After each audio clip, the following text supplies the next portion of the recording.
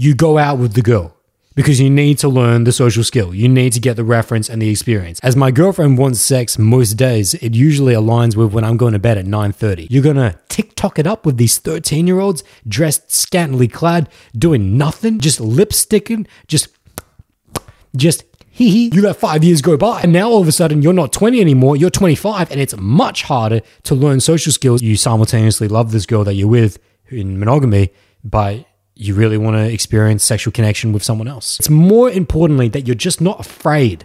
You no longer live in fear of other human beings. You can only ever be where you are right now. Baldur's Gate podcast. It's the major investment in your life, right? The journey will always be your journey. Yo, what's good, my friends? It's Adam here, and welcome to this podcast on how to balance sex and dating with the rest of your life. Whether you're in multiple casual relationships, open and free style, whether you're learning about yourself in relation to others, you're enjoying your inadequacies, all the shadow patterns, all of the attachment behaviors that you have, the neediness, the outcome dependence, alongside with actually learning what it means to become energetically connected on both a physical, mental, and spiritual sexual space. You know, all these different things you're going to learn through open and free relationships. Maybe that's you.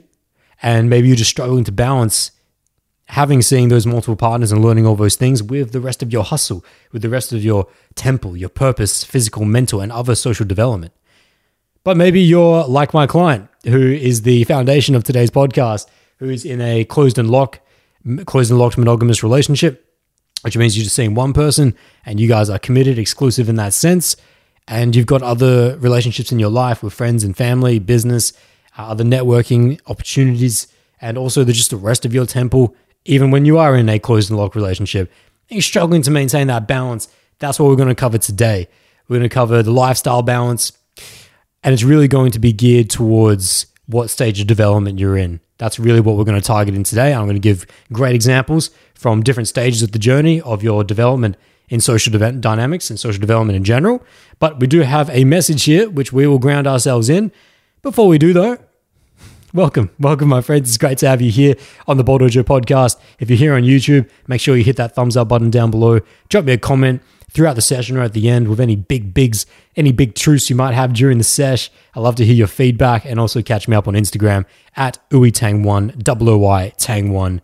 Lots of content going on over there. Also, make sure you guys are signed up to the free weekly email newsletter, The Bolt Sip, at boldojo.com. Put your email in. It's free. I update you guys once a week on all the cool shit going on in this universe, and also some social dynamic tips as well. So, I think that's all the plugs. Without further ado, let's get it. Got this guy's message. This is a previous bootcamp client. Shout out to 2 years ago when we were actually able to travel properly, when I was in Canada. And first time in Canada, up in Toronto. And this guy's one of the greatest bootcamp clients I ever had. Just in terms of his overall mindset, his energy, the way he showed up and performed.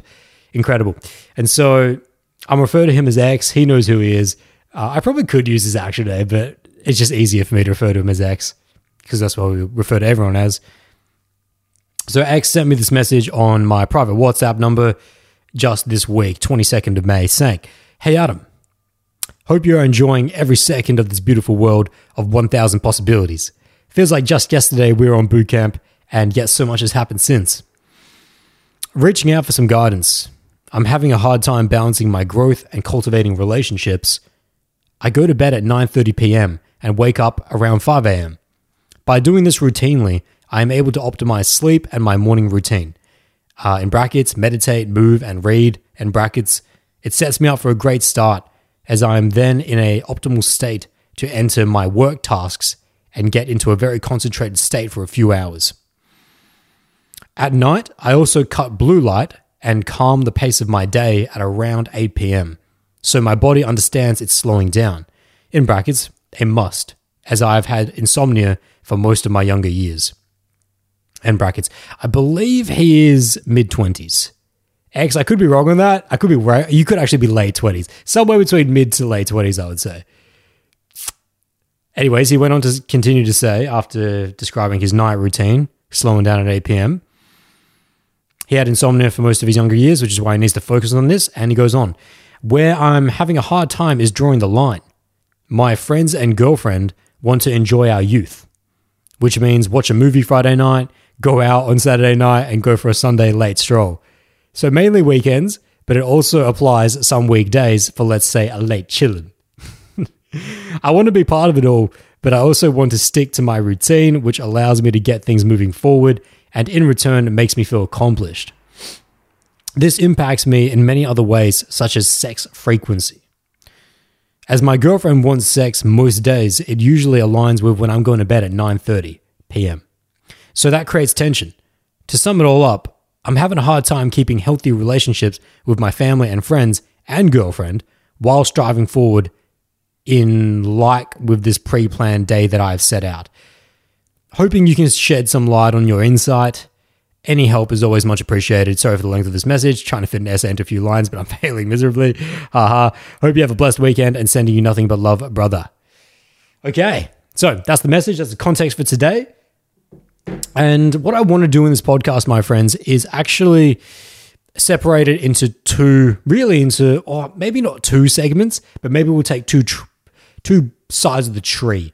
Two sides of the tree, two different ways of thinking about it, in which that I will address very specifically my client here, just right off the bat, very targeted for someone who's in a closed and locked monogamous relationship. We'll address that first. But then I also want to address the open and free multiple casual relationship style, because while the answer may be similar in principle, depending on who's listening to this, depending on you listening to this right now, whether you are going after exclusive monogamy or you're going after open and free polygamy, it's the way you hear the answer will sound very different because of the examples of your lives, because of what you're actually doing in your lives. So I'll address closed and locked exclusive monogamy first, and then we'll move on after that. So to me, it always comes down to life hierarchy. That's where we're always going to begin. You know, my client there, no disappointment and no surprises that he is hustling on his temple. Like I said before, and I'll just say this at the beginning of the podcast, actually, I'll just flesh out a little bit more for those who are not aware. When I refer to the temple, I'm referring to your external manifestation of how you are conducting yourself in this life. I'm referring to what you manifest, what you execute in this world, and I break it up into 4 different sections, beginning with, in a hierarchical sense, purpose, physical, mental, and then social development. And then within the temple structure, there is a internal manifestation known as the inner garden, which transcends everything that I just said, but we will not be discussing that today. It's a whole different... That's when we're starting to get to this more spiritual, esoteric stuff. But when we're talking about the temple, we're talking about the things that that not only you can, but that you will use your ego to execute in this world. What my client is doing sounds very good. He's very much focused on his hierarchy. It sounds like his hierarchy is in line. He's talking about setting up, he's got an end-to-end loop, which is something I always school my clients on. Not that I've spoken to him about this specifically, but when people are struggling with routine, setting up their days, I always talk about end-to-end. There should be no gaps. There should be no holes in your daily schedule. It should be end-to-end, that your night feeds into your morning and that your morning feeds into your night and everything that happens along the way. So what it sounds like there is that he's doing really well. He's got morning routine. He likes to meditate, move, to set up his day, to get him concentrated and get him into the right mental focus to execute his work tasks. So he's very much focused on his work, on his purpose, and then whatever else happens throughout the rest of the day. But then when it comes to night, he's got his night routine where he's lowering his brain activity and inducing the hormones and the chemicals that will allow him, serotonin and whatnot, to fall into a deeper sleep and to get a much higher quality of sleep by cutting out blue light, by slowing down an hour and a half to 2 hours before he actually hits the sack. You know, these are excellent behaviors, excellent habits, and lead to high performance. And I know, not only because I spent time with him, but I know he's a high-performing guy. So this is all excellent. And what I'm fleshing out here is how he's got his life hierarchy sorted out. Because when it comes to his question of now sexual activity and balancing the sexual activity, because while dating, he's not in a dating space, he's definitely in a sexual space with his girlfriend. And she has needs. She has desires. He has friends and family that have desires as well, and they definitely conflict with his desires. So me to UX, what I'm saying to you straight up is that our life hierarchy is always at the first and foremost front. We always put our life hierarchy first, which is that purpose always comes first.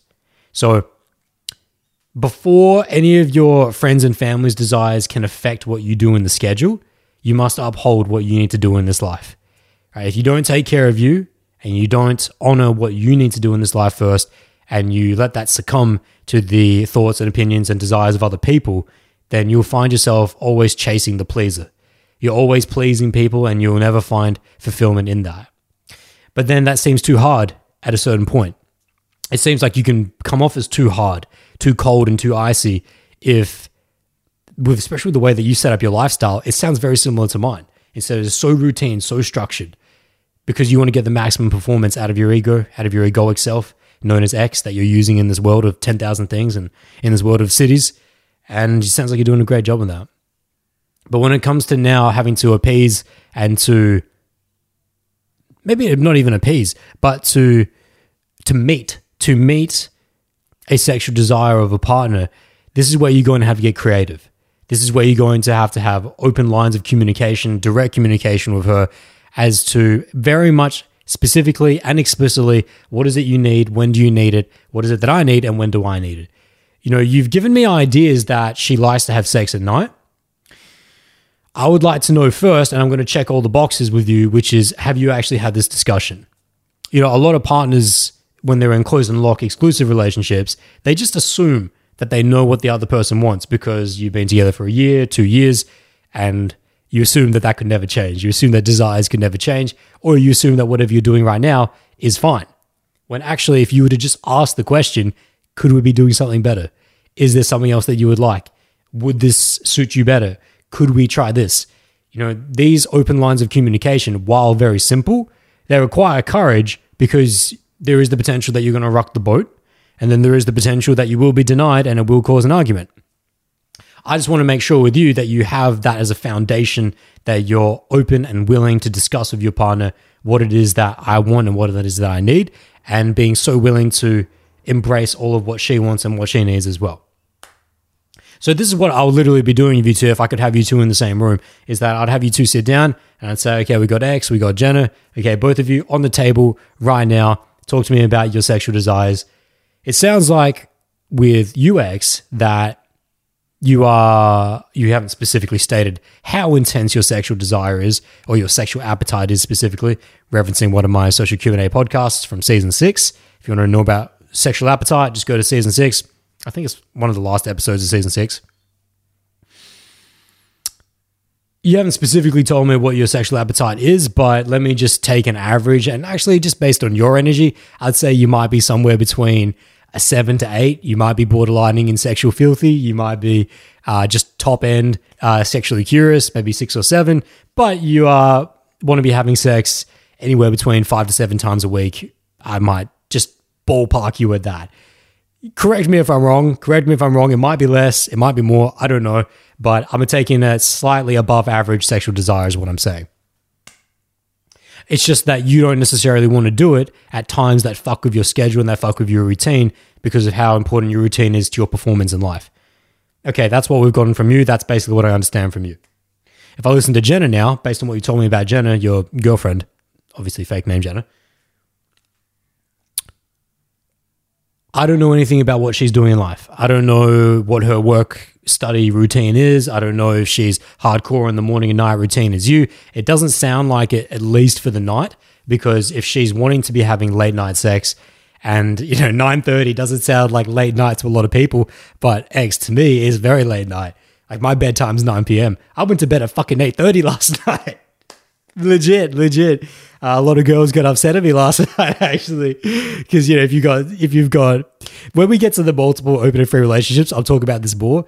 But if you've got several different girls that you're talking to, or whether you're in casual relationships with them or not, or whether they're new leads or new flames in your life, and you set a certain routine to talking with them, you talk to them at this time at night, and you don't, it rocks the boat in a whole different way. So let's just forget about that for now, because we've got to stay focused on X's situation. All I was talking about there was that she doesn't necessarily have such a tight night routine. I can say that at the least, without having her here in the room. And that late night, 9:30 is late night if you're over 25 years old. For most 25-year-olds and over, after 9:30 p.m. is where definitely you're in wind down. When you're younger, your timeline's a little different. Maybe we can talk about that a bit more later. Actually, maybe we will talk about that a little bit more later when we get to the stages of sexual activity and your desires. I might want to flesh that out a little bit more. I'll keep that as a pin. So anyways, staying on Jenna here. You're saying that she wants to have sex I think you said most nights. Let me not put words in yours/her mouth. You're talking about, okay, it impacts me in many other ways, such as sex frequency, as my girlfriend wants sex most days. So there's at least 5 out of 7 days out of the week, if not all 7 days. And it's usually when you're going to bed at 9:30, and that creates tension. Okay, so it sounds like she's got a pretty healthy sexual desire as well, and I would probably ballpark her if you guys are in a closed and locked monogamous relationship and it's been working for a decent period of time. I would say that you two have very aligned sexual desire, and if it's most days of the week, I don't know the nature of your sexual activity. I don't know if you're involving whips and chains, handcuffs and coconut oil. I don't know what you guys are doing, but whatever you're doing, it's at least frequent. So that's good to see, at a minimum. Hopefully, this is not going to be a podcast. Maybe it will be, but no, this is not going to be a podcast on how to spice up your sex life. We can talk about that for sure, and I have talked about that at length in specifically the last few episodes of season 6 were very heavily sexual focused. Hot versus cold sexual energy, sexual appetite. There's a couple others as well. But anyways, moving beyond that, it sounds like you guys have aligned sexual desires, all I'm trying to get at here. It's just that these sounds, now that we've taken all into account, all these pieces of information, the main block is just simply the routine and when that's going to happen. And if I have you two here in the room, I would ask Jenna straight up, is 9:30 the only option? Is late night the only option for you? When it comes to these open and direct conversations with our partners, we want to do away with the fat. We want to get to the meat straight away. We want to reduce superlatives. We want to reduce verbality, and we want to keep things as clean cut as possible. And the number one question that if I was UX, if the sexual desire is in alignment, but the sexual routine is not, then just go straight to the horse. Go straight to the golden pot and say, is the routine of which you like to have sex cement? Is it hard and locked? Or is there room to move? Could you possibly, and the way I'll put this is that, because you don't necessarily have to, I'm using coaching words to help you get your mind around it, but the way I would position this to her is by saying, listen, Jenna, I've noticed that it's at, whatever her name is, I've noticed that it's roughly around this time that you'd like to have sex. However, it does cause a lot of tension for me because it fucks with my night routine and you know how important that is to me. So what I want to know is there another time that could work better for you? Is this the only time, or is there another time that could work better? I would just ask her straight up how she's feeling about that, because you may have assumed, if you've not had this discussion with her, that 9:30 is the only time that she likes to have. But she may have been just playing that off you. She may have been playing that for other reasons that you have absolutely no idea about. And maybe there would be other experimentation ideas that she would be open to, but you have not yet explored. So that's something that I would put to her straight away. Now, if she comes back saying, because of X, Y, and Z reasons, morning's not good, X, Y, and Z reasons, during the middle of the day is not good, so it really just has to be late at night, then we've reached an impasse. We have reached a fundamental block in our alignment of life journey. In a relationship that's closed and locked, we talk about foundations and fundamentals of that. You're always going to hear people say communication, and really what that means is the ability to be direct, congruent, and authentic with each other, to have open lines in which that you can discuss issues such as this. However, it's not just that. That's not just fundamentals of closed and locked relationships and being together with one person. It's also the humility to recognize when things aren't working and when they aren't working for what reason. There are micro and macro reasons for your issues in your relationship, my friend, when it comes to your sexual activity. If you can get her to open up to experimentation with different times of the day with sexual activity, then what you've got there is a partner that is on board with you, online with you in macro relationship foundation. That she's seeing you as your partner, and is willing to work to try and bring alignment here. That's all we're ever really looking for when we're addressing the issue in the relationship. Is this person willing to come in alignment with me or work to find alignment? So there was once a podcast I did on this. Just Chotto, it's getting super dark. But I want to make sure it's not just my screen. Or maybe it is. Maybe it is my screen dimming. I don't know. Sorry guys, give me a second. There we go. I don't know. Fuck it. I'm taking manual control, son. Okay. So as I said, there was once a podcast that I did addressing a Brazilian Jiu-Jitsu guy who his Brazilian Jiu-Jitsu routine fucked with the sexual activity routine of his girlfriend. And his girlfriend used to complain a lot about how he didn't want to have sex after Jiu-Jitsu because Jiu-Jitsu is extremely physically taxing. The same in that scenario, there was a whole host actually of other red flags of which that they weren't able to bring life alignment together, not just with the jiu-jitsu, but also with her activities in life that he wasn't able to meet, etc., etc. So bringing it back here with UX, what we're looking for is a macro empathy and understanding that I'm willing to work with you and I'm willing to try things. That's all we're looking for. That's all I'm looking for, Jenna. I'm not looking for a solidified answer. I'm not looking to just give up everything and to completely acquiesce and to submit to your wills and desires. That's definitely not what we're looking for.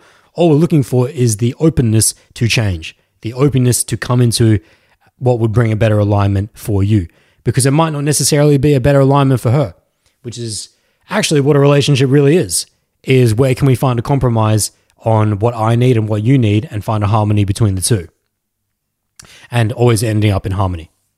You know, it seems like a compromise at first, and it will be. It's a compromise on your ego. But then when your ego comes to peace and realize, okay, it's not the end of the world. If, say, Jenna says, okay, maybe let's try before dinner then. Let's try 5:30, 6 p.m. before we eat. And she goes and experiments with that. And while it's a bit of a compromise, it might not be the absolute best for her, but it's a lot better for you, then eventually her ego will come to harmony with that because she finds that you're a lot happier and it wasn't a massive change for her versus, say, her going from 9:30 p.m. to having sex at 9:30 a.m., etc. I think I was getting rickrolled by the light. Oh, man. It's like I've got it set to auto. Sorry, guys, lighting issues.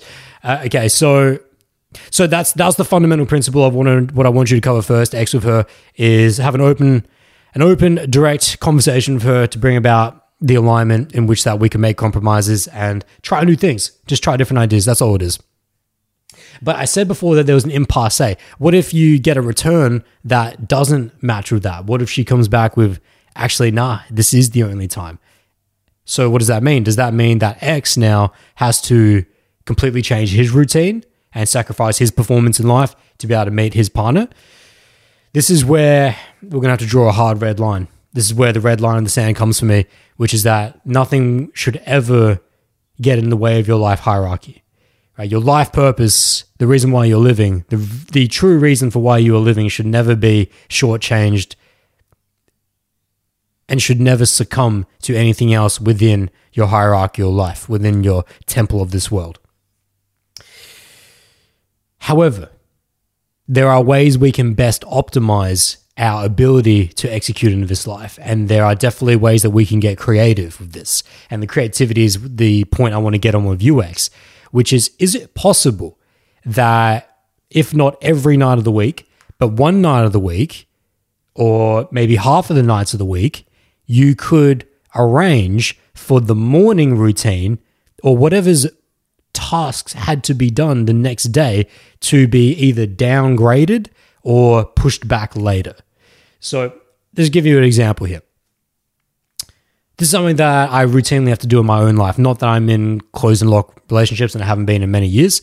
I like to live open and free, so seeing multiple people, open and free casual relationships at a time. I'll never get beyond 5. I'm never seeing any more than 5 people at one time, but it's normally operating somewhere between 2 and 5. Generally speaking, I only want to see one person a week. Now, actually, maybe I should say these examples for when we get to open and free relationships, because it's not going to stay relevant to you. Yeah, okay, we'll hold that. We'll hold that then. Okay, let me just say this for you, because what I'm going to relate to you on here is that I'm very, very similar to you. I have a very hard set bedtime. I have a hard set night routine, hard set morning routine. It's very cemented. I have a lot of high-level tasks that have to be performed during the day, and I need to be at my absolute best. However, if with some of the partners that I'm seeing, if the only time that week I could see them is a Wednesday or a Thursday, it didn't line up on a Saturday or Sunday where I don't do any of those high-level performance-based activities, at least in terms of my purpose, Monday to Friday is when all that's happening, but I couldn't see that woman on somewhere on a Saturday or a Sunday. Is it possible, is the question I ask myself, to rearrange things on the next day so that I could spend a little later with her at night? That's what I ask. Is it possible? It's not telling myself I have to. It's definitely not the priority. I don't prioritize my time with the woman over my purpose. The purpose is always number one.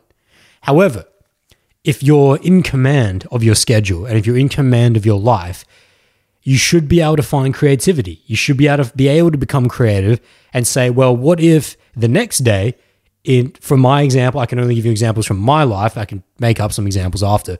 But for example, do I have to record this podcast for my client first thing tomorrow morning? Or could I do it later in the day? Which means that I would have time to recover from a later night if I spent later at night with that woman. For example, with the morning routine then, which you definitely will be able to relate to me on, do I have to do my intense strength and conditioning tomorrow? Does it have to be done tomorrow? Does it have to be done early tomorrow morning? Could it be done slightly later? Or in my scheduling of my training throughout the week, could I do my strength and conditioning on a different day? Because I'm definitely not doing intense strength and conditioning every day. Depending on your fitness routine, I don't know what it is, but I know X is particularly fit. I know he likes to do a lot of his running, a lot of cardio as well. He's pretty shredded. I remember from boot camp. He's a fit young gentleman, all right? And he takes care of himself. And so what I'm asking here is for you to entertain the possibilities of creativity in which that you could flex. Where can I find flex that doesn't actually destroy the purposeful activity, but flexes to make it so that it would not impact the purposeful activity as much? I'll try not to give you examples from my life because it doesn't relate as well, but I'll try and just keep it very myopic here. For example, there's one girl that I'm only able to see on particularly Wednesday or Thursdays because of the way that our schedules line up. Yet I typically don't like to go on dates during the week. I don't like to see women during the week because it fucks with my purpose. It fucks with my own routine. But I really like her. And we have great sexual activity together. We have great time together. We get great connection in the eyes together. So what I try to find is a flex period on a Wednesday or Thursday in which that I can push purposeful activities later in the day so that the previous night I could hang out with her until 10:30, 11, which is really fucking late for me. Like if I go to bed at 11 p.m. X, that's like a hangover to me. It feels like a hangover the next day because I'm usually in bed at 9 and 2 hours is a big difference. Those birds are going crazy right now. They're going loco. Can you guys hear that? Probably not. The mic's too good.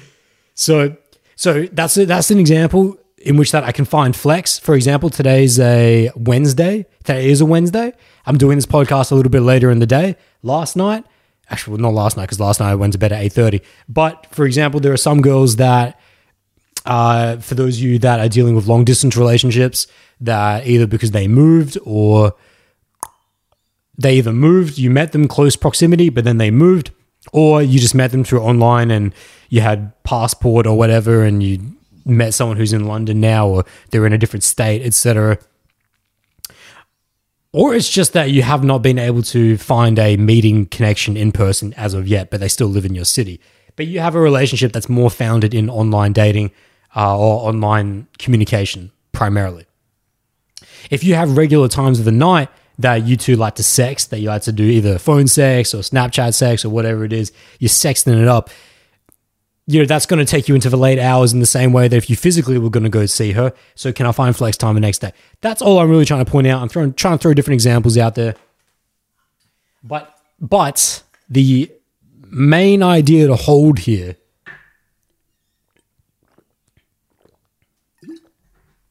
is that the purpose never succumbs, it only flexes. In this life, we're not just operating on an island. No being is an island. As much as we want to optimize our efficiency, our execution of our purpose in life, because that brings us the greatest joy and the greatest fulfillment, and allows us, it stokes us with the fire to be able to give back the most to other people outside of us. That's why we focus so hard on that. If we focus so hard on that to the point where we isolate ourselves from everyone else, then what was the point in doing it to begin with? If we work so damn hard to the point where we push everyone away from us, we'll have no one left at the end to enjoy that with. The work is only as good as the people that can relate to it. So that's what I want you to consider here, X, is that yes, purpose is always at the top, but find room. Find room to allow people in with it. I feel the struggle with you very intensely because I've dealt with this pretty much all of my professional life, mostly because I've been an entrepreneur my entire life. I've always run my own business, except for a couple periods where when I was 16, my first job was in retail. And then for a brief period, I worked at Apple as I was in transition from personal training to photography and videography and fashion space. But in between those two, I was working at Apple for a year. And so my schedule was taken care of for me in a sense for my purpose.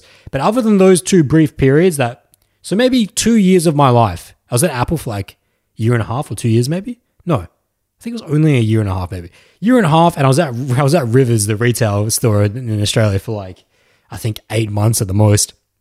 So I've probably spent an accumulated 2 years of my professional life, being 28 years old now, having my purpose schedule taken care of for me.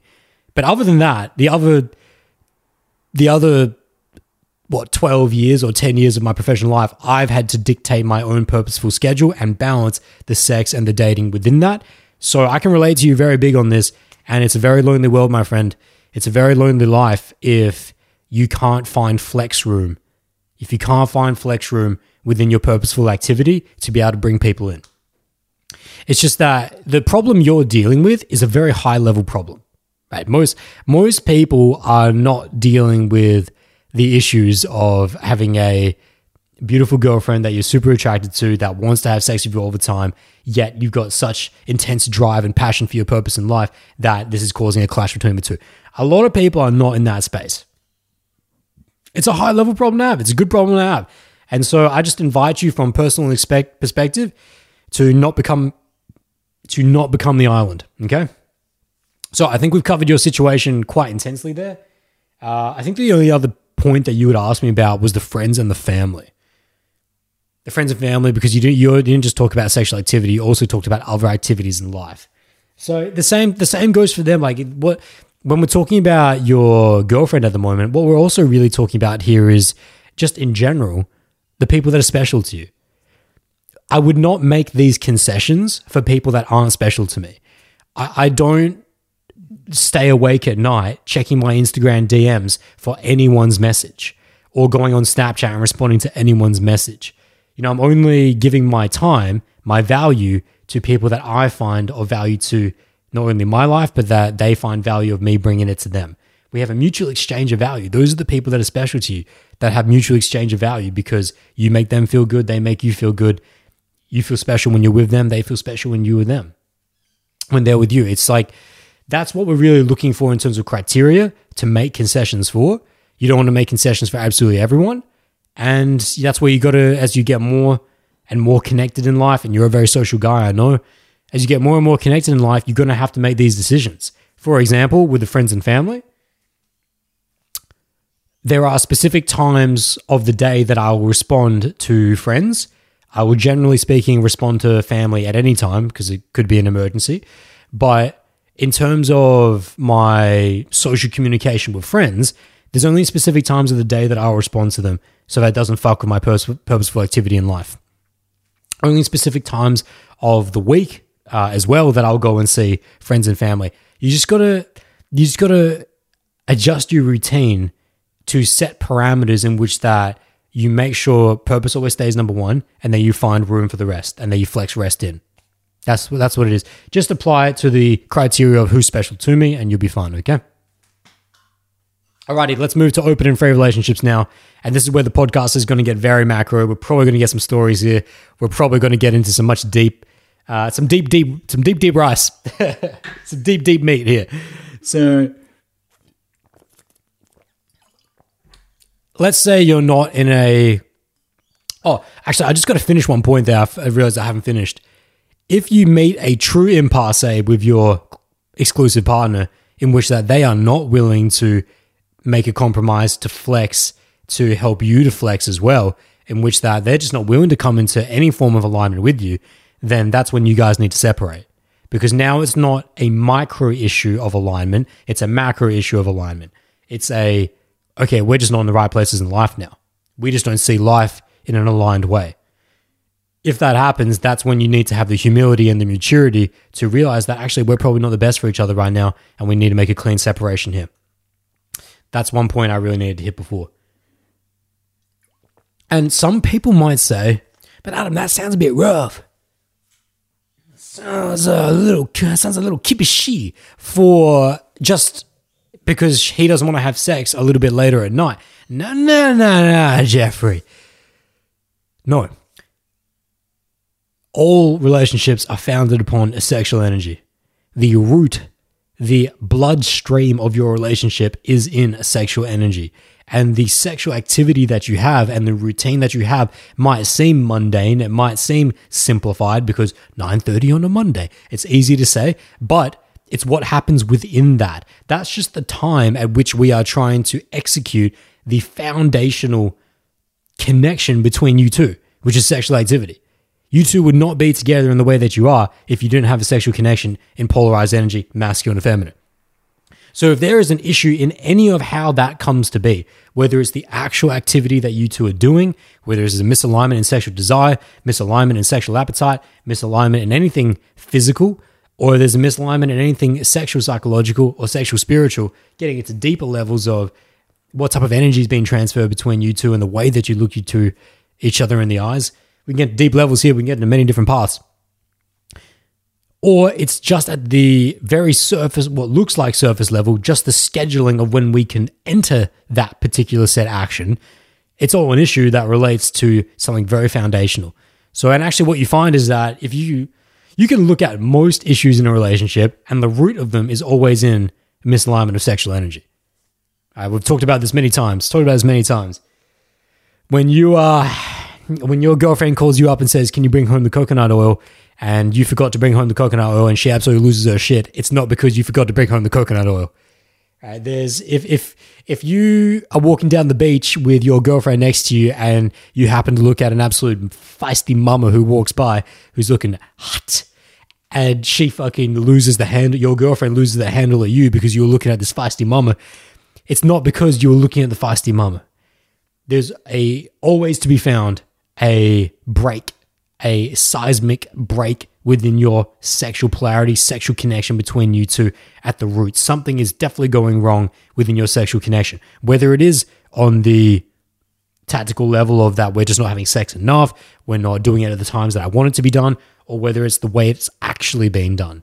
He doesn't care for me when it's been had. He doesn't do it hard enough, doesn't do it good enough, etc., etc. It doesn't give me what I want, etc., etc. He's very selfish, only wants to be pleased himself, etc., etc.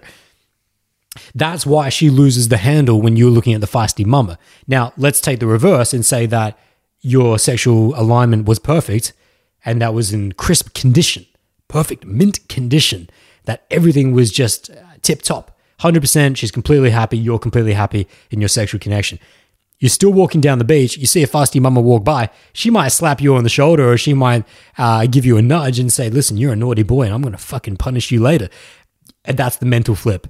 That's the complete different flip, which is that she's not going to lose the fucking handle at you because you looked at another attractive woman, because she recognizes that you're a hot-blooded male, that you're a sexual being, she's just going to make it playful. She's going to make it cheeky and just fucking give you a good spank on the ass, right? That's what she's going to do if your sexual connection is in true alignment and she's happy and you're happy.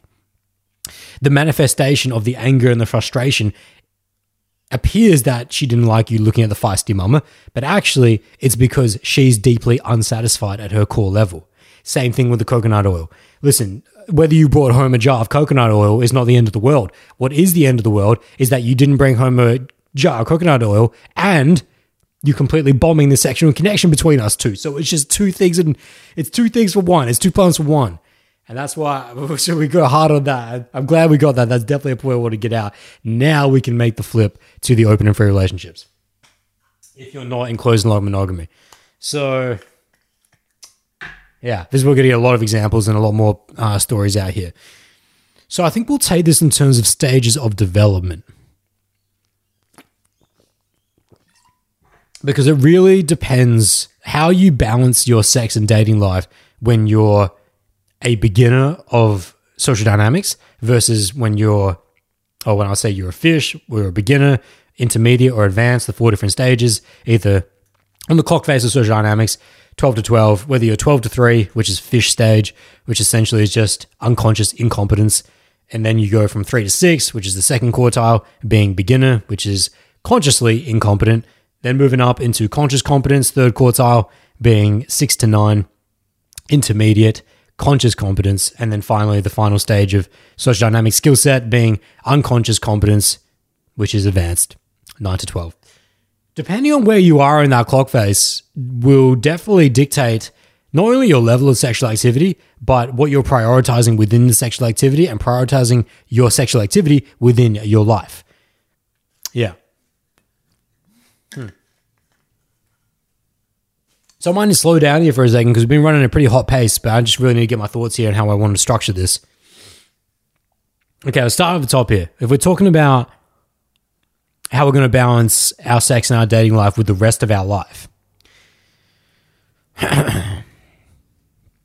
If you're anywhere in the first half of the journey of social dynamics, learning social skills and social skill set altogether, if you're anywhere in the first half, so that's 12 to 6, unconsciously incompetent or consciously incompetent, then your sex and dating life should be at the absolute top of your hierarchy, save your purpose.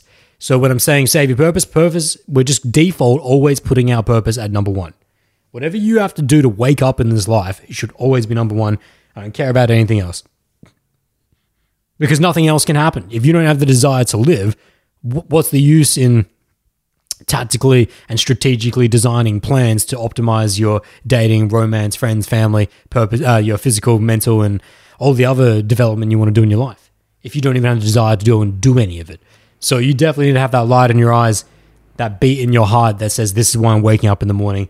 This is why I'm getting up today. Let's get it. That's always going to be number 1, default. I don't want to have to say that anymore though. So we just understand that's always there. So if you're, though, now getting back to it, if you're somewhere between 12 to 6 and you're in the first half, which is really the first, that's the pushing shit uphill. That's the going up the mountain stages of learning social skills. Then the sex and the dating should be at the top. It should come over your physical and mental. But this might seem like, for some of my hardcores, a bit of a contradiction of everything else that I've said. Because if you look at the temple is purpose, physical, mental, social development. Social's at the bottom. Social's at the bottom of the hierarchy of the temple. I'm talking about this in a very micro sense. I'm talking about this within the scape of traversing the clock face of social skill set, the journey of social dynamics in and of itself. If you do it correctly, for the average person, that journey was going to take normally 1 to 2 years. If you're on the scale of 0 to 10, 10 being the absolute natural, 0 being the hard case of all hard cases, 5 being the average person in the middle. If you're anywhere between 5 and below, actually, let me say that again. I'll say we'll get to that. If you're 5 and above, I should say, because that's average and above, then it's going to be roughly 1 to 2 years if you do it correctly. And what is learning social skills correctly, my friends? Fundamentals here, the 3 keys: relentless action, accurate feedback, and sound guidance. You put those three things together across 1 to 2 years, you've got action plans, you've got timelines, you've got the relentless action that says that you started off your journey with a 30-day challenge, then you're doing action blocks throughout the rest of the year, 8 to 10 of them, 4 weeks at a time. You're getting experience in the day, you're getting experience in the night, you're breaking it all down with a sound guidance, with a coach that knows what he's doing, right? And that it's all cylinders are on. If you do that for 1 to 2 years, if you're 5 and above on the scale, you will traverse the clock face of social dynamics, at least into conscious competence, and cement conscious competence as well, which means not just 6 o'clock, which is the entry point of conscious competence, because that's not worth anything. If you just reach, I was talking about this with a client just the other day.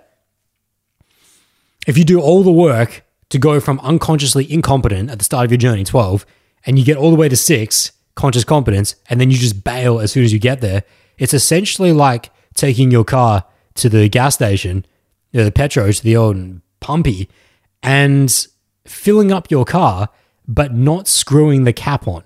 Filling up your car with as much fuel as you can, screwing in the cap, but not taking that extra final click that enters the safety mechanism that means that this cap will never fall off.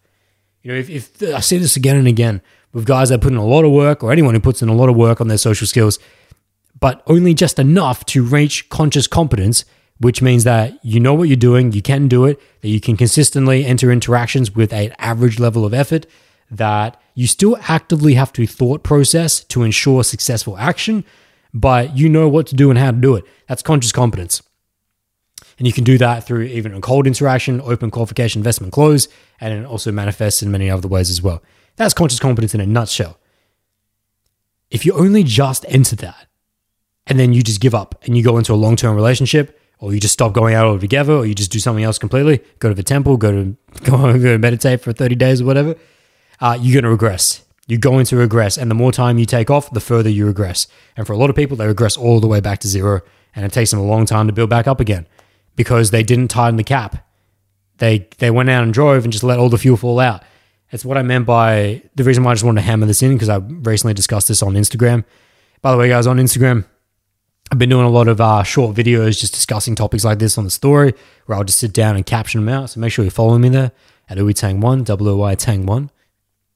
But yeah, we want to get you, it's going to take 1 to 2 years is the whole point I went on. We're going on deep. I'm not even calling this a tangent. This is just a deep specific I wanted to get, which is, it's definitely not a tangent, it's just specific. So 1 to 2 years it's going to take for the average person to be able to get to what I just said in conscious competence, if they do everything right. Few do though. Few do. I've got a couple clients that are doing it right now though, and it's fucking beautiful to see. Beautiful to see their growth internally and also their external growth with all the relationships and the people they're bringing in and experiencing with. It's amazing. It's amazing what happens when you change your life, change who you are, and you change your life as a result. So now I've got to remember why we even went into the clock phase. So 0 to 6, first half of your journey. The dating, that's right. The dating and the sexual activity during that period, actually it doesn't, that, yes, here we go. That's why. It's not even just from 12 to 6, from 12 to 7 at a minimum, but really 12 to 8. Because 12 to 8, that means you are cemented within conscious competence. However long it takes you to traverse that journey, which if you do it right, only 1 to 2 years if you're the average person. If you're not the average person, it's going to take longer. But that activity, that focus should be above the other parts of your temple except the purpose. But it's only for a very myopic, short period of time in relation to the rest of your life. I say you just got to get it handled now while you can. Get it handled now, put the investment in now so that you can reap the reward for the rest of your life. Invest in your development now. Put your dating and your social development with the sexual activity focus onto your investment now. Invest in that now. And yes, that does mean that you're not going to spend as much time recovering for your physical activity. You're not going to spend as much time and being in the peak of your performance if you're an athlete, or the peak of your mental performance if you're a mental athlete, if you are studying, if you're working on your thesis, if you're having to do research or whatever you're doing, whatever you're doing, it's good. Everything is going to be affected because you only have so many bars of energy in the day. And if you only have so many bars in the day, they can only be allocated to so many things. And to allocate energy bars to one pursuit indicatively means that you will take energy bars from something else. It's a finite resource. Your energy is a finite resource. Now, don't get into the discussion. Well, maybe we should. I mean, what I was going to say there is that now we can have the discussion on how to get higher quality energy bars that last for longer. And that's when we're talking about how you're fueling your body, how you're fueling your mechanical beast known as the ego, both in a metaphorical and physical sense.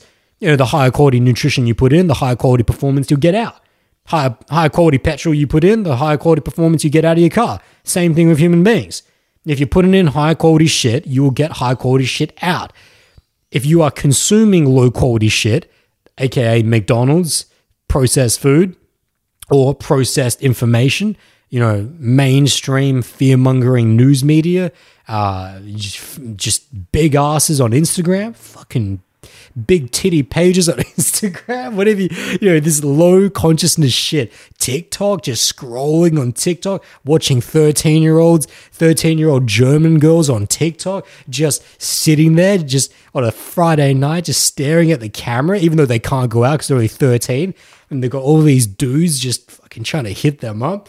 And all they do is just sit there. I've ranted about the TikTok too much in Social Q&A Live.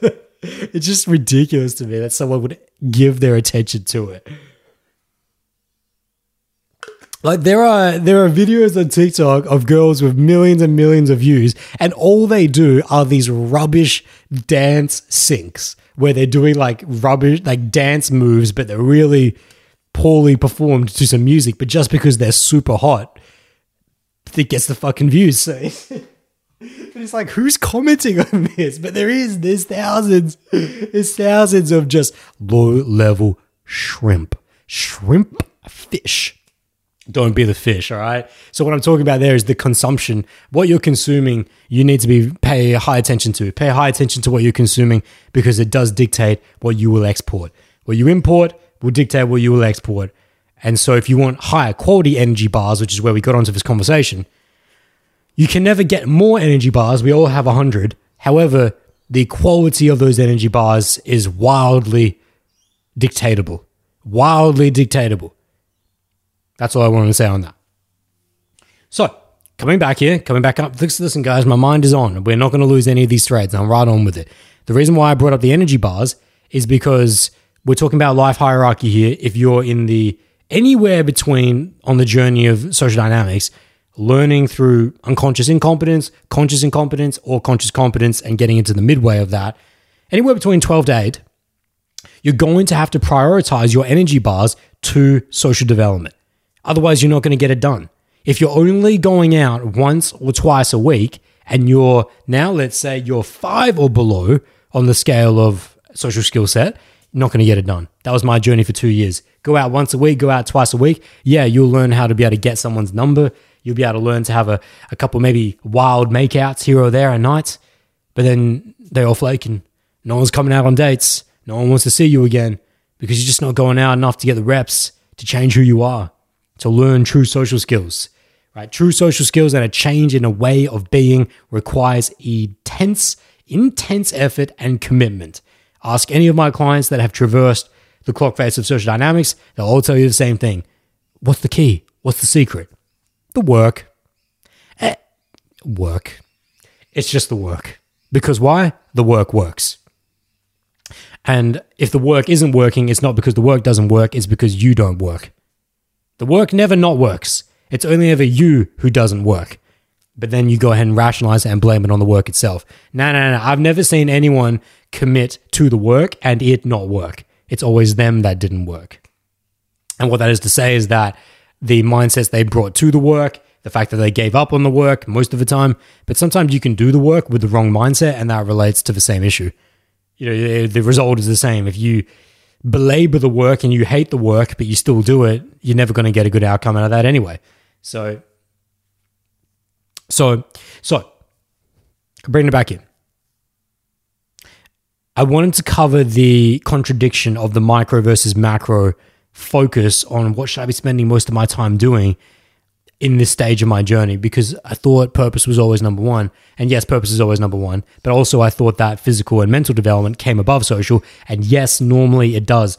If you have achieved conscious competence and a cemented level within it, then your social development can take the back seat. Why? Because you have the skill, because you have the investment, because it now just compounds on its own interest. That over the next 5, 10 years, as you go into long-term relationships, if not monogamous, but long-term open and free relationships, whether that's with the same people or just you're in a long scale, a long span of monogamous, of multiple relationships that are polygamous, that are open and free, and you've just been living in that for a long time, which is actually describes me quite well. You've just been living in open and free relationships for many, many years. But you did the work prior to that to be able to know safe and sound that if I ever did need to go back out and spend a good, meaningful period of time meeting people, if I ever wanted to, just for the sake of it, teach someone else, coach someone else, if I wanted to help a brother out, help a friend out, that I'll be pretty good because I'm consciously competent and I could definitely give back to someone else in that way. You know, that's a more altruistic way of looking at it as well. But if you're not at that point, then dating and your sex life is such a clickbaity thing. What we're talking about here is your social development. And your social development includes your sexual activity and your dating and all the people you're seeing. Your social development should always be prioritized above the physical and mental during your learning stages to put that investment in. A lot of people don't like to hear that. They don't like to hear that because they deny that that is them, that they require that. It takes an extreme percentage of humility to be able to accept that actually this is what I need. And listen, guys, I am that guy. That's my story in a nutshell. That the reason why between late 16, 17 to 19, that I was in the journey of cold social dynamics for 2 years, but just fucking up. You know, didn't go out on a single day didn't have a single sexually polarized relationship, didn't get into any sexual interactions at all for 2 whole years, yet I'm still in the journey. It's because I was, number one, only going out once or twice a week, maximum. Normally is once every second week, which is enough to help you into romantic complacency stage, which is that, oh, well, I'm good enough to get someone's number and you rest on that. But then also because of the fact that I didn't have the humility to realize that I'm actually a lot worse than I am. I'm a lot worse than I am. I actually need to work way harder than I think I need to. Our egos are so grand. We're 100 grand up on our egos, and we never like to accept that we need a lot more guidance, a lot more work. We need to just shut the fuck up a lot more and do the fucking work, right? No one wants to hear that. Your ego does not want to hear that. Yet, it would be such a great measure, such a great rule to always apply to yourself that actually 10x it. 10x. Whatever work I think I need, 10x it. If I think I need to go out 1 day of the week, 10x it. I'm going to go out 10 days of the week. You know, that's the mindset. Not that you could go out 10 days of the week, but I could do the level of energy or compartmentalize whatever I'm doing for 1 day. If my 1 day is going out and meeting 2 people, well, if I was to 10x that to 20 people, could I meet 20 people within 7 weekdays? You know, that would be a great place to start, but obviously you could do it a lot better than that. I'm just using that as just to fit the analogy. But what I'm saying is that give yourself a lot more, I'm not saying a lot more, doubt your ego a lot more. Don't doubt okay, that might confuse you. Doubt your ego's grand nature a lot more than it tells you. If your ego thinks you need this much work, it's going to be a lot more. It's going to be a lot more.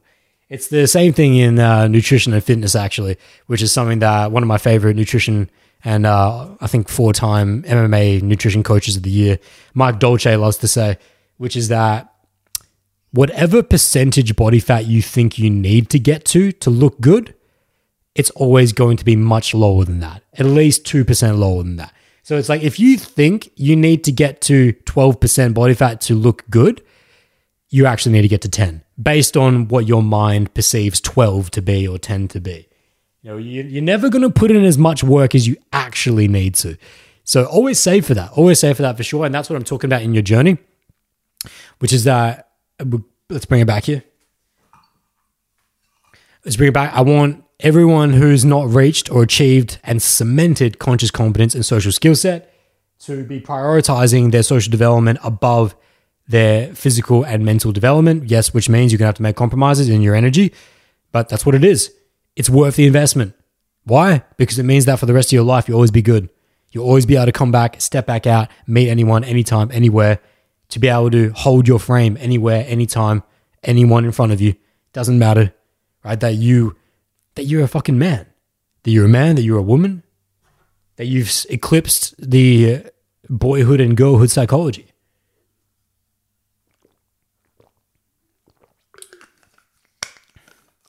You know, that's an interesting point I just made with the psychology transition, that it can very much be said as a general rule that people that enter conscious competence that had to, not people that were born with conscious competence of social skill set, but people that started at 12, started at unconscious incompetence and had to traverse the journey of social dynamics, it can be said as a large rule, now that I think about it, that those people often have transitioned from their boyhood or girlhood psychology into their mature stages.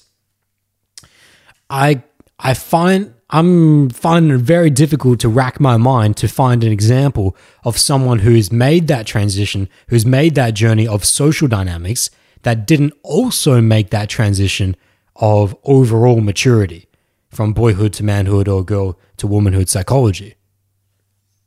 Yeah, I can't think of a person. I'm thinking about my clients right now. All my clients that have achieved conscious competence turned into men. They achieved manhood psychology. Now, remember, all you have to do is go to my channel, The Bowl. If you're now asking, but what is a man? Well, I have an entire short film on it. It took me 3 months of my life to make, actually. Go check it out on The Bowl.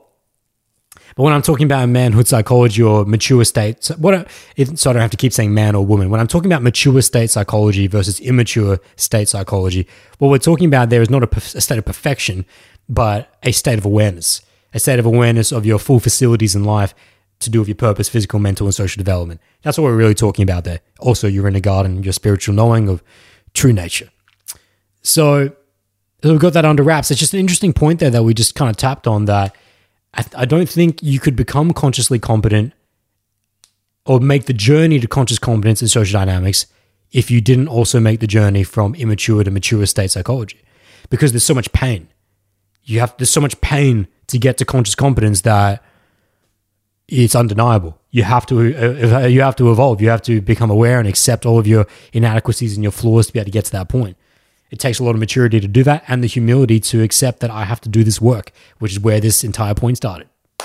Yes, sir. Okay, so let's move on beyond this now into some real...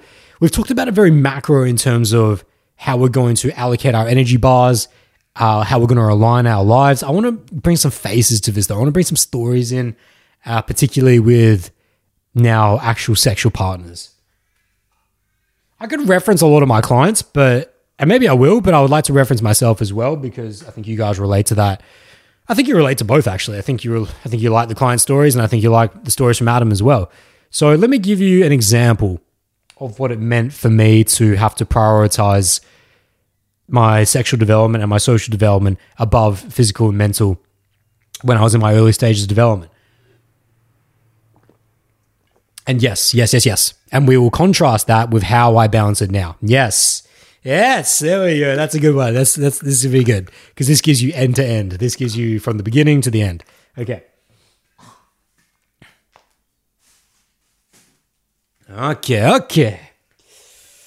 Wow. Yup it. I'm watching there. Okay. For the other school, I just like to throw out Japanese words every now and again just to fuck with you guys. Yabe means it's like, oh no. It's like, this is not good. This is bad. Yabe. But the actual word is yabai, but if you say it colloquially or casually, it's yabe. Or I said amoshide before as well, which just means interesting. When you say amoshide, interesting. But amoshide is also just a really slack, casual way of saying amoshiroi. Amoshiroi is the actual word. But as you watch more and more anime, you get to learn how people actually say it. In a casual situation. So, amoshide, let's go. So, here we go. in my early stage development, when you look at my first 30-day challenge, having to now, after being, 17 to 19, fucking up, no sex, no dates in 2 years of doing cold approach, and then finally said fuck it and decided to actually do the work and do a 30-day challenge and then go out and just push myself past the point of egoic destruction because it was just ridiculous. Remember, we're rewinding back to 2012 right now. We're rewinding back to before this was a thing, before you could get free, accessible information on this. If you wanted information on cold approach, you had to pay thousands of dollars to get it. You had to travel across the world to get it. So once I had finally gone on the 30-day challenge, though, after the first 2 weeks, had my first day 2, by then I had my first ever sexual experience, had my first ever pullback to my place, had my first ever sexual experience through that, and got to my first ever open and free casual relationship through that. And by the end of that 30-day challenge, was in 3 different casual relationships, open and free at that stage. Just for perspective there, I haven't told my story in a while, but I was realizing that a lot of guys don't know my story because I just don't talk about it very often. Because it's my story. It's like, I fucking know it. But just for perspective there, all of that was achieved in 30 days of going out every single day for 30 days in the day, doing cold approach, versus 2 years of none of that, going out once or twice every week or second week.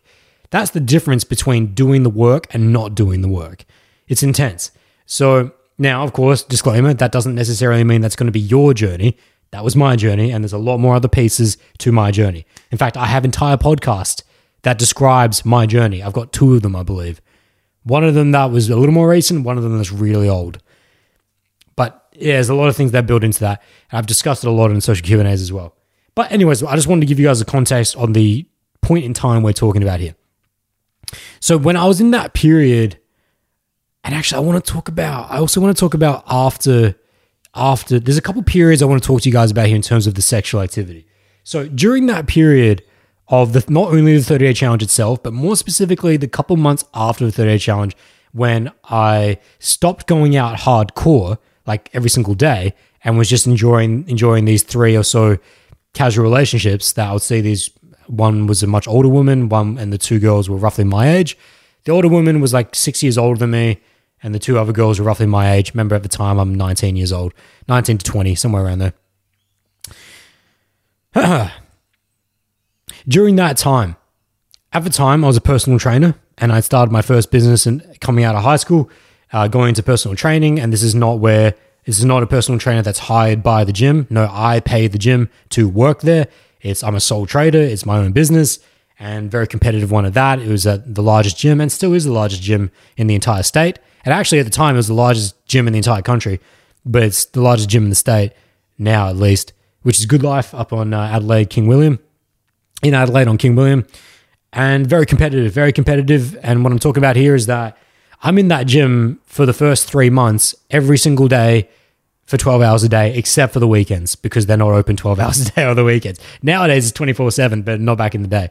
So, but basically what I'm saying is that I'm in the gym from 8 a.m. to 8 p.m. Even during the 30-day challenge, I'm in the gym from 8 a.m. to 8 p.m. to build this business and to get my clientele up to 30 sessions a week at a minimum, which is basically a successful PT.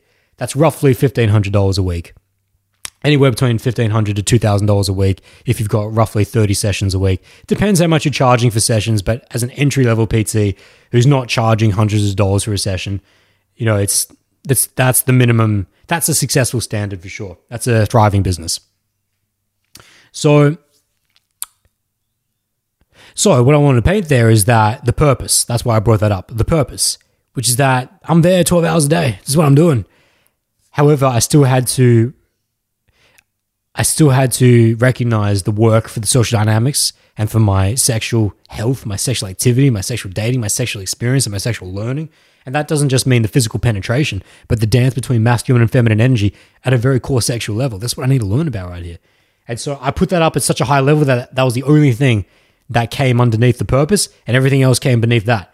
So I was going out, and even though, yes, I was getting way less sleep and I was not able to give my best to my work, my own personal workouts, or give my best to my own mental development, psychological, and my other friends and family, because I was going so hard in the dating. But that's the investment. That's the stage that I had made. when I'm in that period then, after the 30-day challenge, and I've got this is why I really want to bring this up now that you have the context of my life stage. Now that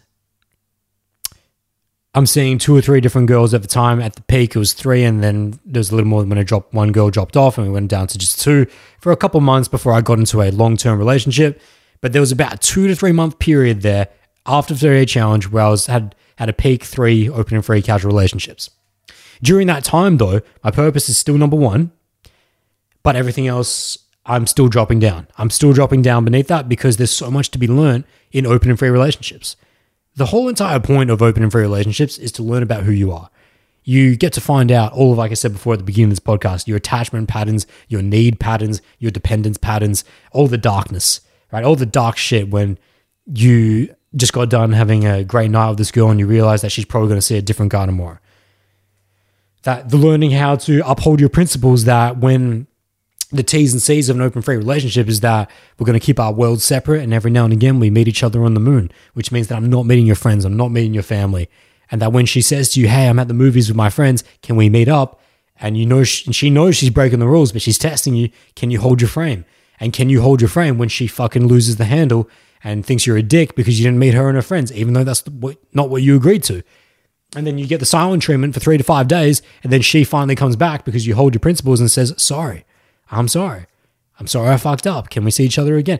You know, I've got a lot of stories that can reference this, but I'm just breezing over the principles here.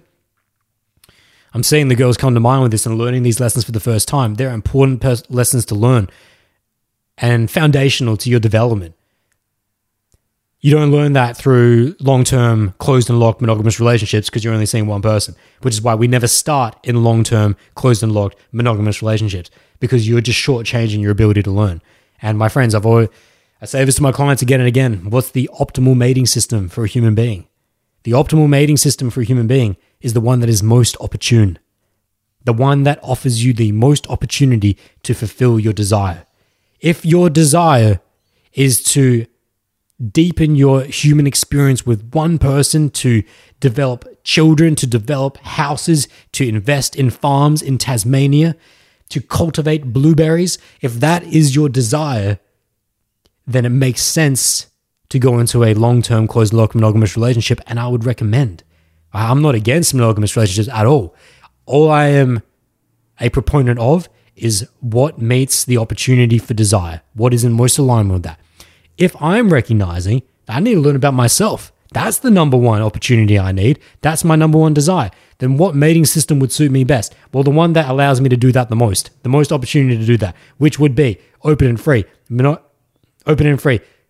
relationships, multiple, I was going to say monogamous there, open and free, multiple relationships, casual, in which that there's no attachment, there's no T's and C's in terms of that we're going to be exclusive.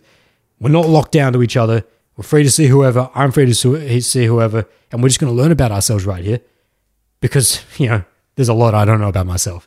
There's a lot that I don't know, and I would not, and this is the actual pain point here, is that you actually cause the potential partner more pain by not going through this process.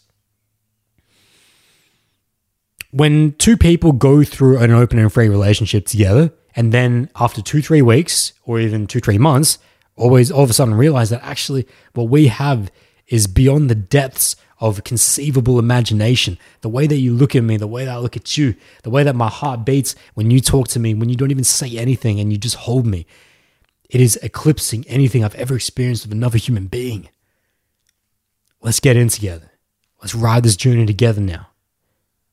That's mature. That's healthy. That's strong. Because you got to that point through the pain of overcoming yourselves. By spending 2-3 weeks to 2-3 months, or if not more, in an open style in which that you had to deal with all your dark patterns of attachment, neediness, outcome dependence, fears of abandonment, all these other things. But you traversed all those and eclipsed them, and you reached the peak of this mountain together. You realize that we're both good together.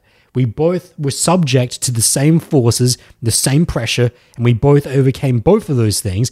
Now we can enter a long-term, closed, monogamous relationship knowing that about the other.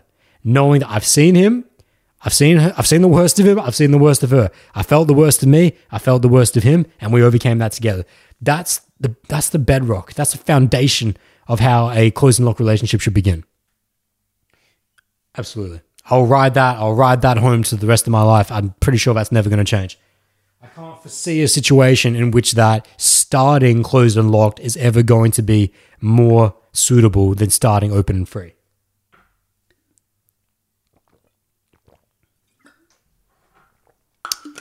But then there's a nuance. Then some of you might say, but Adam, I can sense a contradiction here. It might be a nuanced contradiction, but I found something, which is that, but I thought you said the optimal mating system is the one that is most opportune. But what if the opportunity and desire that I seek is investment farms in Tasmania and children? Well, then should I still start open and free?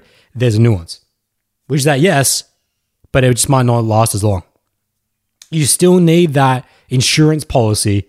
You still need that check on your insurance policy of not only yourself, but of the other human being, that there aren't deep, dark weeds, toxic manifestations underneath that would pop up in 6-12 months. It's the insurance policy. Starting off open and free is an insurance policy to make sure that you really get to understand what potentially could be the worst of this person. Because that's what open and free relationships do. They're a pressure cooker. They are an intense fire. They set alight your ego. Your ego cannot survive in open and free multiple relationships. It cannot survive because of all the reasons that I've previously discussed, but it cannot survive at a fundamental point because what does the ego want the most? Self-reinforcement. Your ego wants its reinforcement the most, that it is number one, that it is the best, the only, that it is of the highest regard.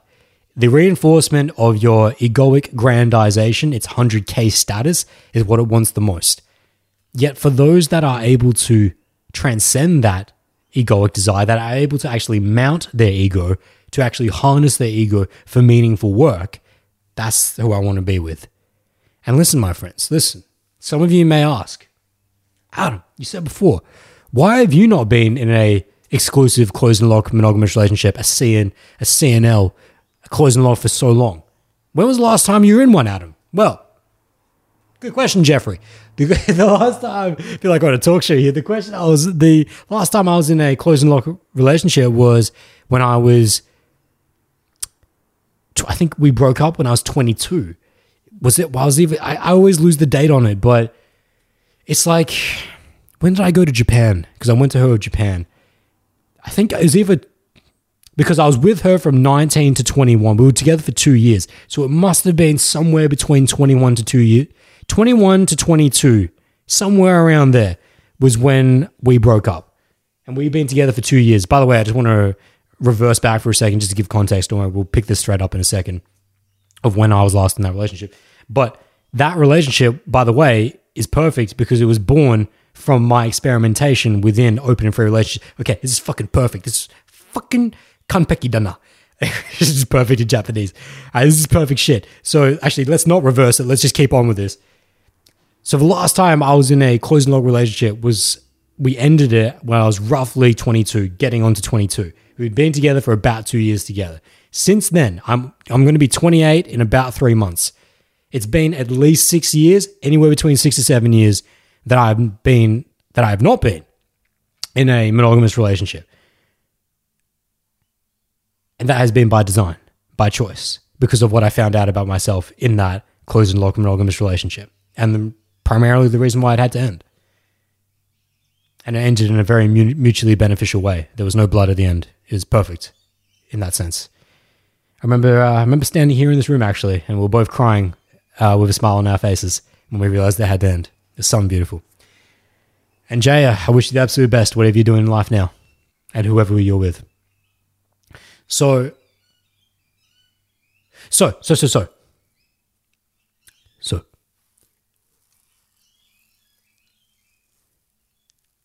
What is most opportune for me and what has been most opportune for me based on my desires has transcended purely just the ability that I need to learn, that I need to have the freedom to be able to learn about myself in relation to others, because the key word I used there was need.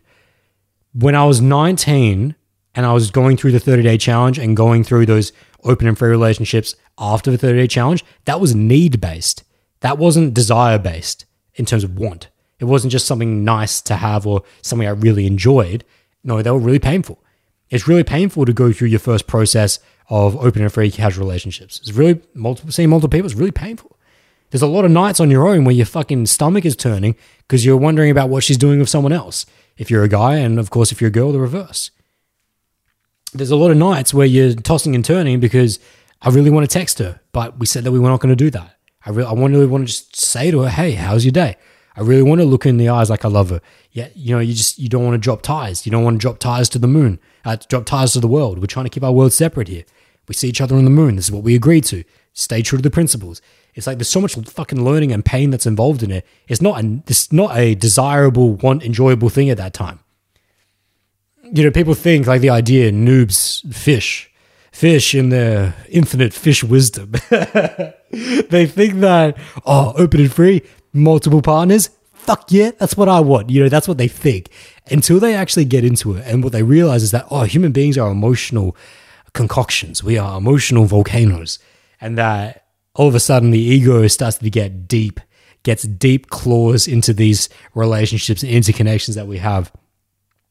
And a lot of pain is caused when you have to remove those claws. And that's the process of open and free relationships, actually, is just learning to take the claws from your ego out of these relationships. Take the claws out, let them be free. Set them free, let the wings fly. So. After that period of me going through the open and free relationships for 2 to 3 months or so, I had finally met my diamond in the sky, which is the girl that I just previously mentioned, the aforementioned Jay, and we spent 2 years together. However, we did not just go straight into closed and locked monogamy. We went into it very, very soon, though. We went into it very quickly. Normally I would spend at least a couple months before you start to get the idea that you would want to be with someone in a closed and locked monogamous style. You got to see each other in multiple different scenarios and give yourself time with multiple other people to really juxtapose that perspective.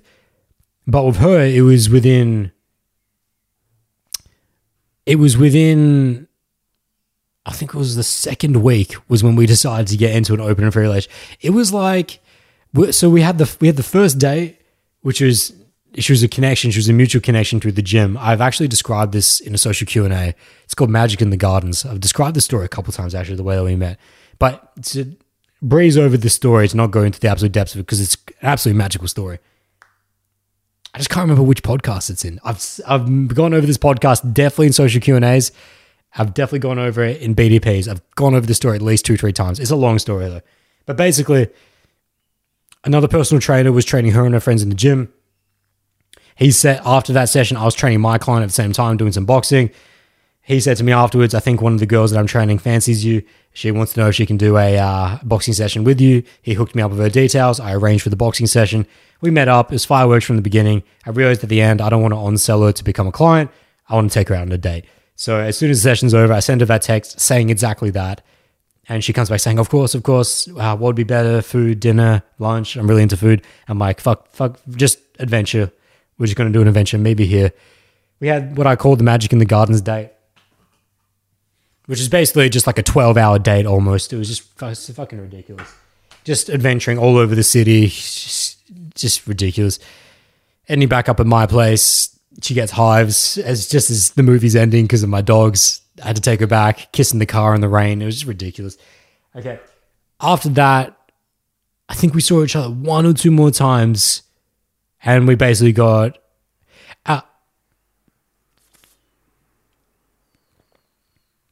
That's right. That's why I'm bringing this up.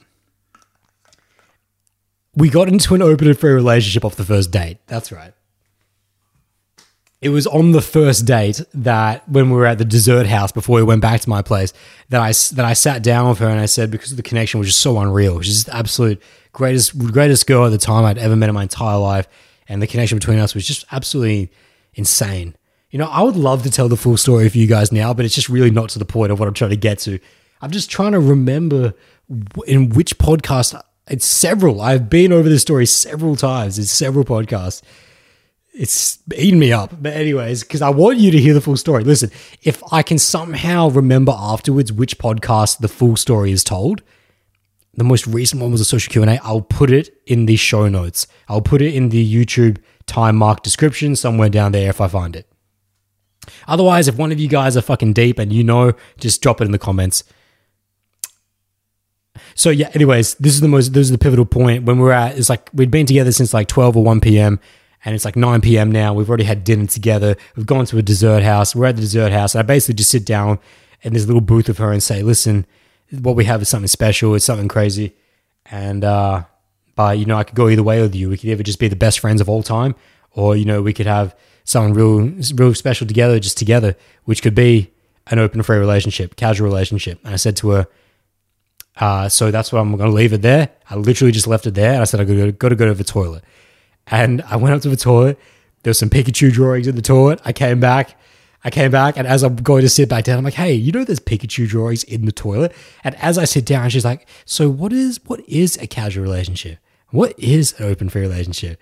And this is where we start holding hands on the table. I go through the T's and C's of what open and free relationships are. Now, I've definitely got very specific podcasts on that, entire videos on that, social Q&A on how to set up open and free relationships, casual relationships. That's all there. Maybe that's when I fucking went into it. Maybe that's when I went into the story. Hold on. This is worth getting. Let me just, because it will be in the time marks if it is. I'm just going to go into my own channel here just for a second, just to see. Social Q&A live. Oh no. I pressed the one of them.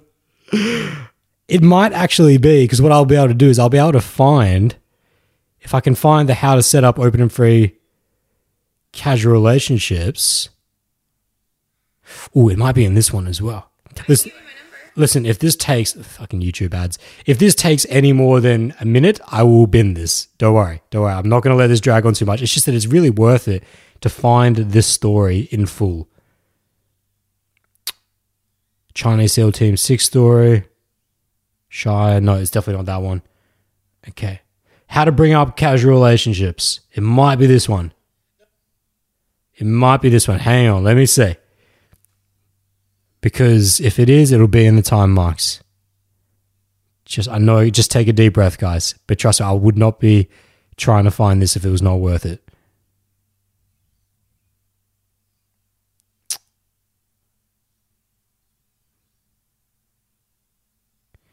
It's not in this podcast, but that's the name, that's the title, if you guys were looking for it. How to Bring Up Casual Relationships, Social Q&A Live, Season 5, Episode 51. That goes through rigorously how to set up the open, free, casual relationships. The story, though, is not in that. But I know I have discussed it several times within Social Q&A. So anyway, it's just fucking birds. Oh, okay, this is the last try because the full journey of social dynamics, it actually might be this one. Holy fuck. I think it actually might be this one. It's just that YouTube's not loading the description, so I can't. Okay, here we go. Hold up. For electrolytes. This is when I've got no hair as well. That's when I was baldy. Yes, it is. It is. All right. Shit, yes. Okay, I fucking nailed it. We have money. We have Zenny today, my friends. 100k Zenny to Adam. It was worth it. Okay, so if you want to find the full story of the full Magic in the Gardens story, actually told from when I was that age, because what I did was I wrote an entire report for my private Facebook group. It was just me, Roy, and Matt, rest in peace, and Jordan, the original bowl group.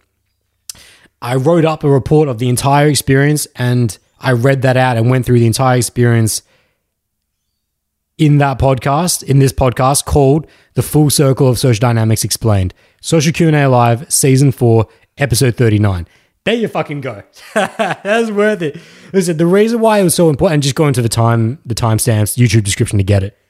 The reason why that was so important, I think you guys are bearing with me with that, is because that story is so important to get the full painting of it. I'm really not doing it justice in this podcast. I'm really just breezing over it. And the reason why I'm breezing over it is because the main point was that even with a girl that was basically my diamond in the, not even basically, she was my diamond in the sky. She's the greatest girl, my absolute 10, just perfection. The connection between us, perfection, ridiculous. Even with her, it was on the first date I brought up us being an open and free relationship. Like, that's how fast paced I was moving things. It was on the second week, after only seeing each other once or twice since then, that we actually decided to get into a long-term closed and locked monogamous relationship. It was only 2 or 3 weeks later, at the maximum 3 weeks, but I think it was somewhere between 2 to 3. You know, we'd only say this because that was one of the running jokes in our relationship for the next 2 years, was that the meme from Anchorman, well, that escalated quickly. Now, that escalated quickly. You know, that's what people always used to say about us, was that escalated quickly. And you got Ron Burgundy sitting back with a Corona going, that escalated quickly. That escalated quickly. You know, that's what people always used to say about our relationship, because it's like we just met, and then 2 weeks later, we're in a relationship, and the last spans like 2 years. But the point of why I brought this up was that I still entered open and free off the bat. Because why did I want to bring that up? Why is that important? Because of the contradicting nuance that some of you may have thought of. But what if the most opportune, what if my opportunity that I'm seeking, what if the opportunity I'm seeking and the desire for that is to get into a deep, meaningful relationship with one person? Should I still go into that off the bat, or should I still start with open and free relationships? Always starting open and free for all the reasons I mentioned before. And that's what I did with her. Now, it was just super fast paced. It was Australia Express. It was Australia Express post, because the connection was unreal. And I was very sure after 2 weeks that I've seen what I need to see. I've seen other people during these 2 weeks. She's seen other people during these 2 weeks. So I've seen what I need to see. Let's fucking do it. And it paid off. It was the greatest relationship of my entire life in terms of closed and locked monogamy, for sure. And I have not been in one since. I've been in several before that. Oh boy. Okay, so that was a lot of rabbit hole in there. There's a lot of bamboo shooting, but I think we tied it all up. I think that all tied up pretty nicely, actually. You know. If you know, you know. Okay? You know?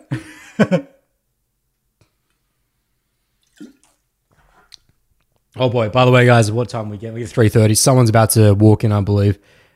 I might have to pause the camera in a second. Pause the session, but we're kind of getting towards the end here, I think. No. We still got a whole other section to go. So let me summarize that point. So the reason why I brought that up was that as the balancing of my sexual activity, and my dating life in my formative years of social development was that at the top priority, save the purpose. Physical and mental development and all other relationships really were down on a back burner, because that was the number one thing I need to invest in. Once I felt I had made that investment and I had done what I needed to do, I had entered conscious competence, and that I had cemented within that, I was happy to go into a long-term relationship that lasted 2 years. Now, to prove to you guys that I was not wrong in that assumption, or not wrong in that clarification of me being consciously competent in social skill set and having cemented that, was that the day that relationship ended after 2 years, I went back out with a whole bunch of guys. Jordan was there, several other guys were there. I filmed a video for this channel that is no longer available because it has a lot of infield in it. And I went out and met 10 people. Went on several instant dates, closed a few numbers down, set up a few day twos. It was awesome. Very painful at the same time, but very awesome at the same time as well. And that to me was the proof of what conscious competence is, which is that if you cement yourself in conscious competence, you can take 2 years off, come back out the next day, you'll be fine. Because you're never going to forget at that point. But it's not just achieving conscious competence, which means getting to 6 p.m. It's cementing, which means 7 to 8, optimally 8, somewhere between there, 7 to 8. So that's how I knew that. That's why I have so much belief in that. That's why I push my clients so hard to achieve and cement conscious competence, not just achieve it. So that they have the investment for the rest of their life. It's so powerful. So now that we've put formative development stages, I said I was going to talk to you as well after once I had exited that relationship. I went straight into open and free relationships. I was going back out a lot. I was seeing a lot of different girls. But what changed then, this is a good point to make. What changed then was that now I no longer needed to continue working on my social skills. I have achieved conscious competence. I can go out in the day, in the night. I can meet anyone, anytime, anywhere. There's no problem. Now it's really just a matter of who do I connect with. However, I went down the path of learning to become a coach. So I continued to work on my social skills, but that was for completely different reasons. I never had to. I just continued to because I wanted to reach unconscious competence. And you must be unconsciously competent to become a coach. But I never had to. So during those times, my purpose changed, transitioned out. At that time, I just transitioned out of the photography and videography and went into now making this my full-time thing, becoming a social dynamics coach, a full-time thing. And now that's going to take up all of my time. And that's now where we can transition into the back end. Now that I can relate to you, now that social skills, for those I've now just addressed, and now actually is a good time for us to take a pause. Someone's just about to walk in. So achotto matte, my friends. Okay, guys, we're back. Just had to let someone in. Okay, moving on. So now that, yes, the purpose has changed and my time commitments have changed, but also most importantly, not only has the purpose changed, but the hierarchy of my social development has changed now. So this is going to get a little bit sticky because what I really want to, the reason why I want to bring this up is now for those of you that are no longer in the need of social development, how to balance your dating, sex life, and if you do want to continue learning social skills, but it's no longer a need. It was a need for when I was talking about when I was 19 to 20, or 17 to 19 really, and a little bit of period after that.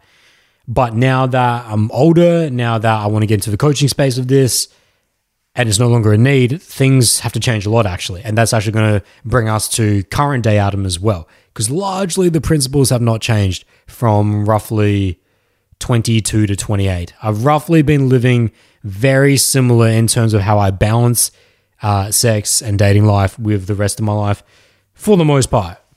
And I gave you a lot of examples at the beginning of this podcast. Well, actually, I didn't go very deep into them. I tried not to go deep into them, but now I can go a little bit deeper.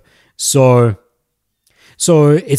I just want you to apply what I'm saying here in principle. The examples are going to be very different because there are very few of you that are going to be living similar lives to me. My life is a very peculiar one. It's interesting that actually my client here, X, has actually got a very similar schedule to me in terms of how he schedules his morning and night routine. I'm actually very similar to that. We're pretty damn close. Like I go to bed at 9, he goes to bed at 9:30. Like it's pretty close. So, and for other examples as well. But that was just something that was a nice similarity. So, yeah, so I'll have to talk from my own perspective here, but just make it relevant to you. So, from 22 to 28, I've been living in the open and free style, the open and free casual relationships in which that I have had no desire to enter a long-term committed monogamous relationship. Of course, you guys are going to ask why. Primarily because of what I found out about myself at the end of that last long-term monogamous relationship, which is that I actually have quite a desire for sexual variety and for sexual experience, both on a physical, mental, and spiritual level, which cannot be satisfied with being with one person. And that's why that was primarily the misalignment between her and I. Of course, I did not know this about myself. I always thought that I was going to be good for monogamy. And just one sec here, you just don't know.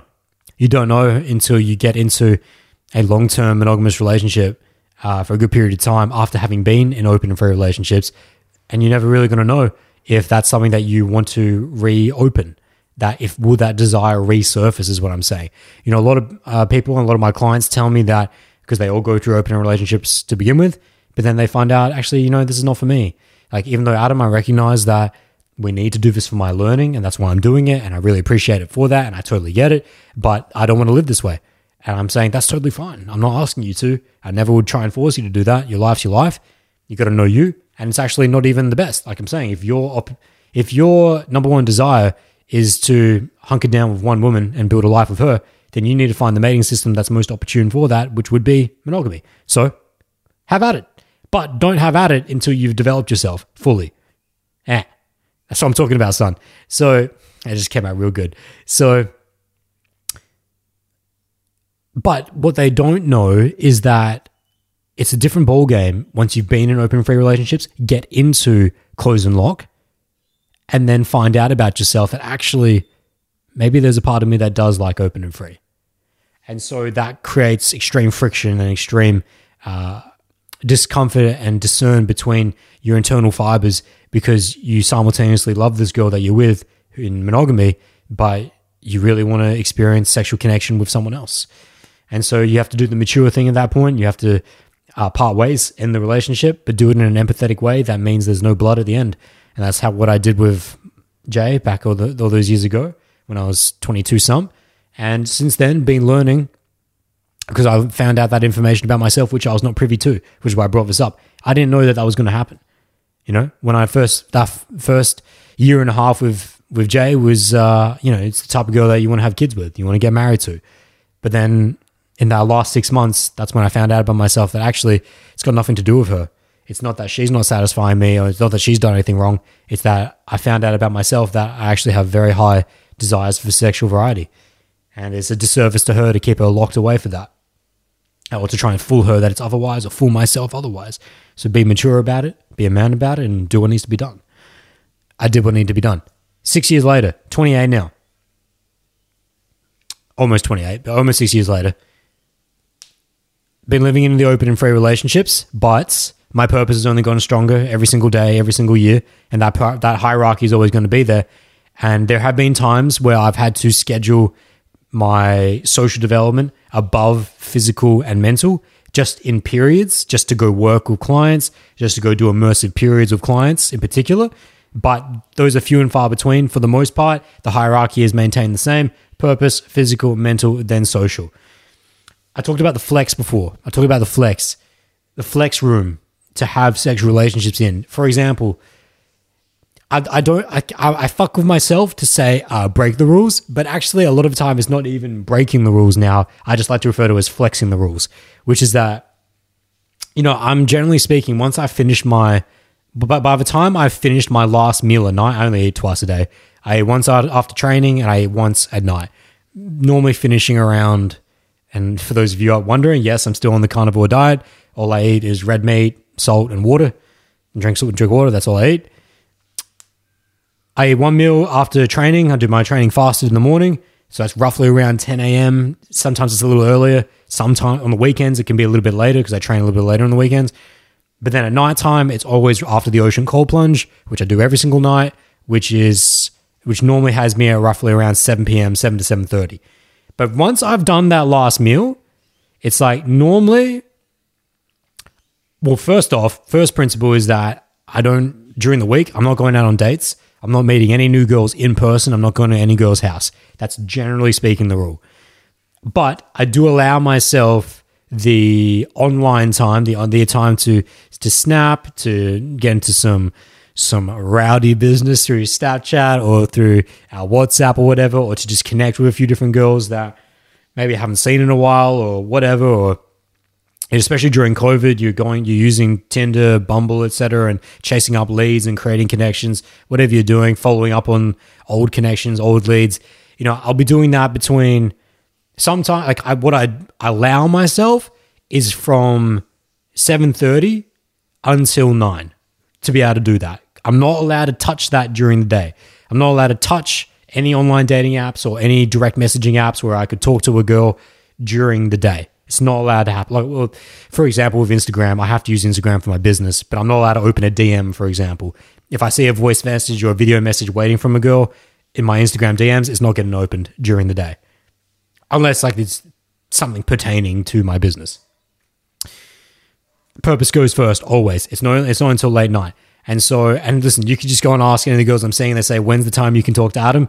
It's going to be roughly... It's going to be sometime between the hours of 5 to 9 p.m. depending on what the day is, right? But it's definitely not going to be during actual business hours, so to speak.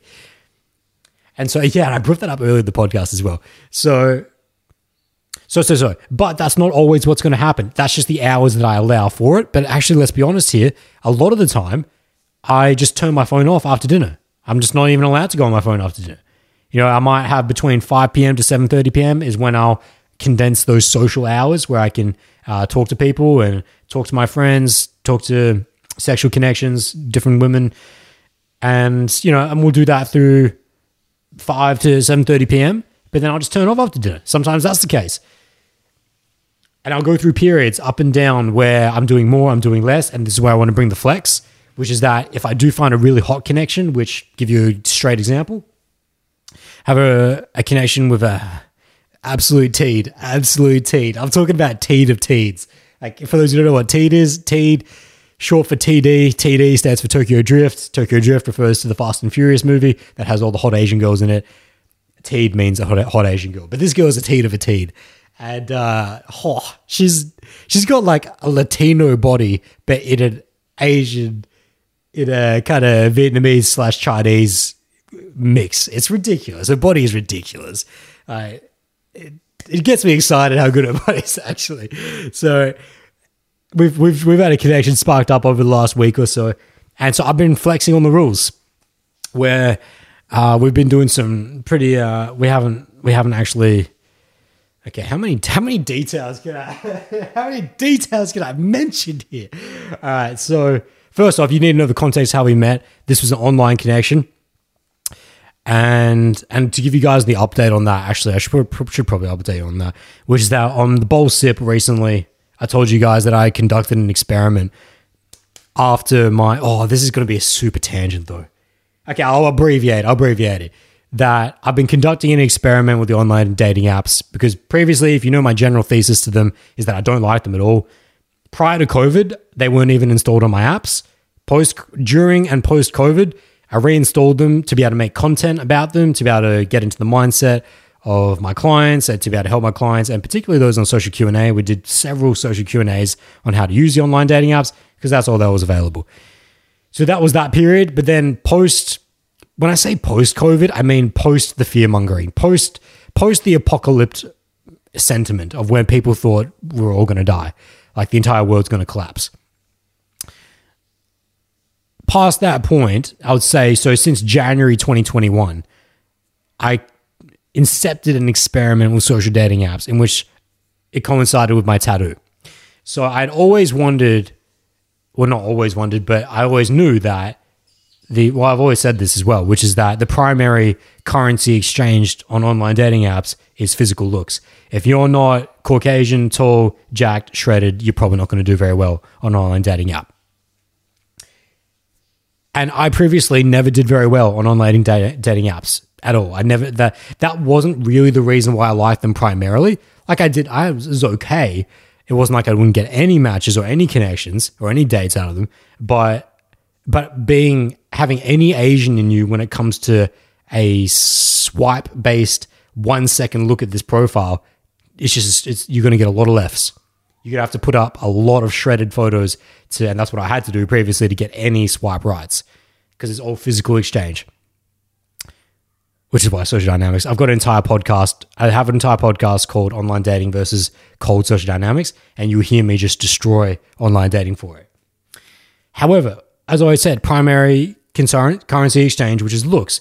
And so once I got this extreme tattoo work done on me, I thought, what if I went and did an experimentation and I just changed all my photos that were not only all shredded and top physical condition, topless photos for the most part, if not topless videos of me doing jumping off a jetty, doing these types of things, and also just good fashion shots as well. But the lead-off photo was a straight flex of just a shredded photo at the beach with my tattoo in full awesomeness. What would happen? And committed to that experimentation, and the results were ridiculous. I said I wasn't going to go into this, but now I'm going into it. Okay, fuck it, we're here, so I'm going into it, which is that the results in the first month, and to do it properly, I did the full wham. I'd never done this before. I've never paid for any of Tinder's, or I didn't pay for any of Bumble's, but I did this specifically of Tinder. I never paid for any of their services, never did any of the boosts or the gold or the platinum or anything like that. But I thought, well, if I'm going to do this experiment, let's get the most amount of data in. Let's get the most amount of visualization we can get, exposure. So I did several boosts within the 1 month period, which basically they just show your profile 10 times more. It's like the top profile for 30 minutes or whatever. And then, by the way, guys, if you can hear a siren in the background, it's actually the fucking little girl next door. She's making a siren like a police car. I hope you can't hear that. It drives me insane. Okay, moving on to it. Let's find our piece here. So I did the boosts. I did the Tinder Gold, which allows you to rewind if you accidentally miss swipe on someone. It's unlimited likes. It's unlimited everything for the most part, or a lot more super likes and that type of stuff. So anyways, I went hard on it. But this is all with the change in physical currency now. That now I have a tattoo. I always used to have shredded photos of me on there, but they didn't have a tattoo on it. And the results were average. They weren't great, but not amazing. Not worth using is what I'm saying. Previous to tattoo, not worth using. And this is what I always said. I don't like online dating apps primarily because you just don't learn anything about yourself. You don't get to go through the pain and the fire that cold social dynamics brings you. You're never going to transition from boyhood to manhood psychology using online dating apps, which is why it's never the recommendation. But I've also said that if you do have the physical currency, then by all means fuck around with it and have fun. Right? Because I'm not going to deny that that's what it's primarily based on. It's just that I was never able to use it for that because I didn't have the tattoo work. So we used the tattoo work and the results went through the fucking roof, in which that ridiculous amounts of matches. We're talking about hundreds of matches. And I'm not living in a big city based on Australian standards. And when I'm saying hundreds of matches, when you get Tinder Gold, you get to see who matches with you. And you can choose whether to swipe on it or not. So it's not that I'm attempting to match with hundreds of girls that are not of my not what I particularly are interested in. But you can see how many, and it's just ridiculous what's getting swiped on. But also, here's another insight for you guys. I never used to get swiped on by Caucasian girls. Now, versus cold social dynamics, going and meeting Caucasian girls out in the club, out in the day, no problem. No problem. Extremely attractive, straight dime pieces, straight girls that look like they would just melt your face. Go up and doing cold approach, just no problem. It just amazes me. It just amazes me how if you're consciously competent in cold social dynamics, you can go meet anyone. It really means anyone, from a girl who's kind of average looking to a girl that looks like she belongs on the cover of a fucking book. We're looking about book standard, right? Magazine standard. And when you know conscious competence, though, in social dynamics, it doesn't matter what you look like because your social dynamics transcends your physical appearance. All day, every day, I've learned this and drilled this for years and years and years. On the online dating apps, though, not the case. On the case, Caucasian girls will only swipe on the peak of physically appetizing.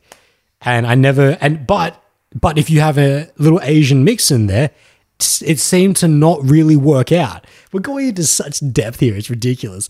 The reason why I didn't want to go into this depth on it was because I wanted to do an entire video on this. So maybe I will. Oh, we're here though. We're here now. So I'll finish it because we've got on such...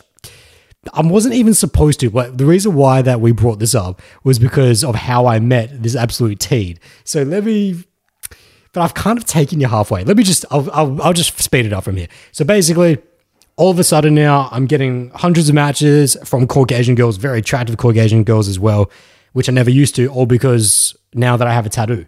It's like I was always in shape, and yes, I've been getting in better and better shape.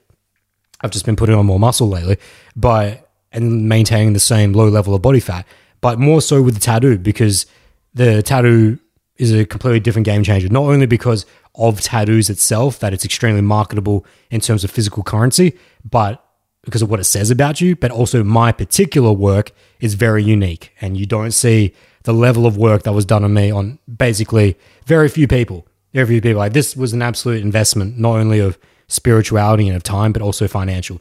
Like, this is a car's worth of financial investment on me. Not that is primary to me. I would have paid anything to get this work. And I did essentially. So, but anyways, it's a very unique selling point, is what I'm saying, in terms of the sexual market currency of what's being transported on and transferred on these apps. So the reason why I brought all this up, and I could go into so much detail, like I haven't even told you any of the experiences that I had within them, but I'm not going to because it's too deep. So what I found through that was that, okay, now I've actually entered a completely different stage in my life, which is that online dating apps, I had no use for them. They were just a waste of time because I could never have fun with them, which is the only use for them, which is just to have fun with them. But I never could because I didn't fit the bill for sexual market currency within it. But now that I do, now I can have fun with it. That's all that I wanted to mention. Now, this does not change anything about my thesis towards online dating versus cold social dynamics. Cold social dynamics, any day of the week, will trump online dating in terms of its richness, its fullness for experience, its fullness for development and for learning.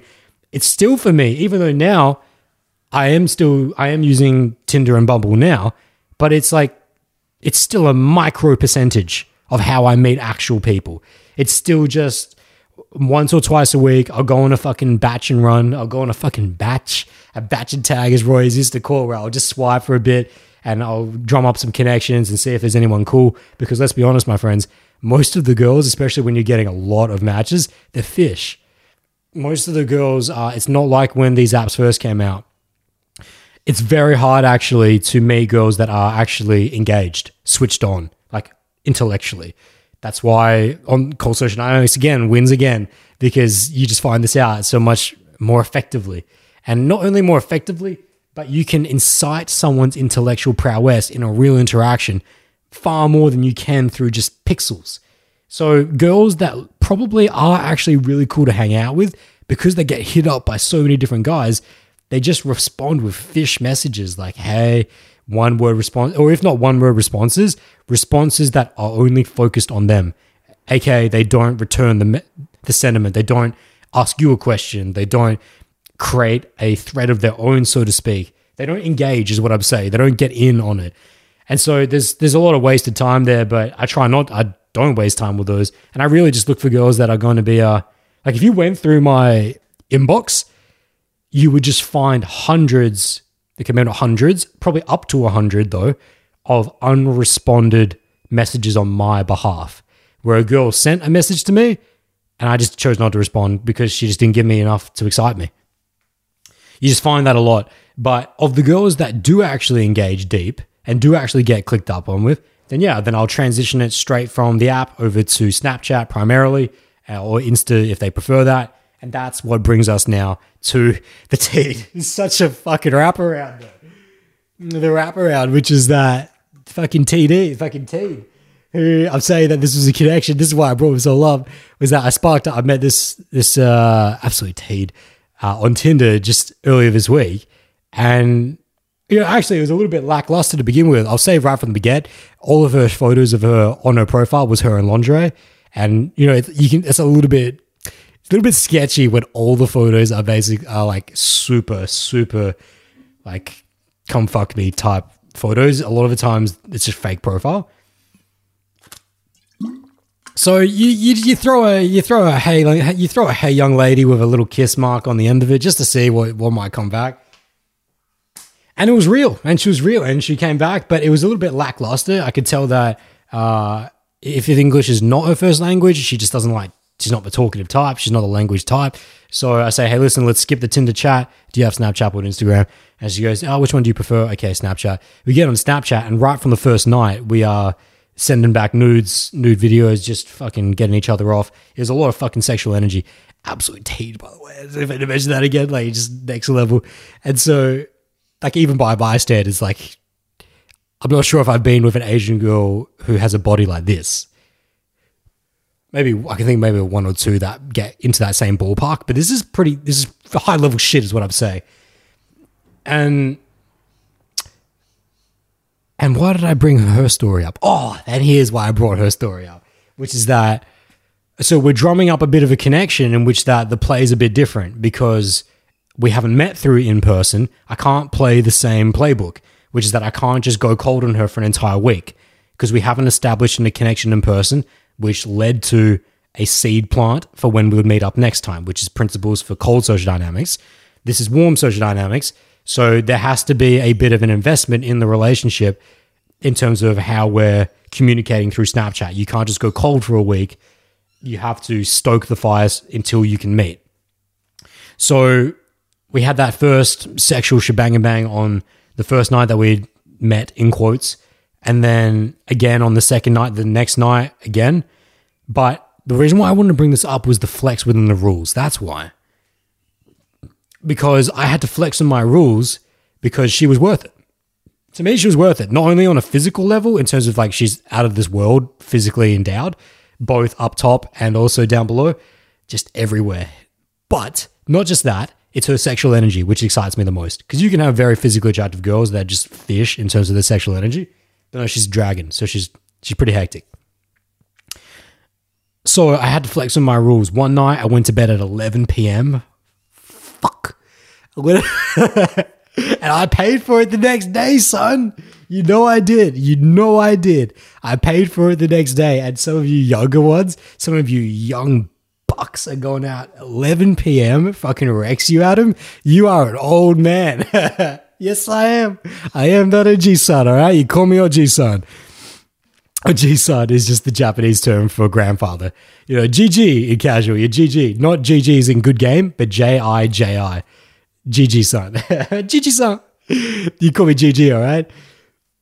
I got wrecked because I was up sexting with her until 11 p.m. It absolutely wrecked me. But that was a flex within the rules. How did I flex? I made sure that the next day I didn't have any extremely purposeful, time-sensitive activity to do first thing in the morning. I looked at my schedule before I engaged in that, and this is the whole purpose.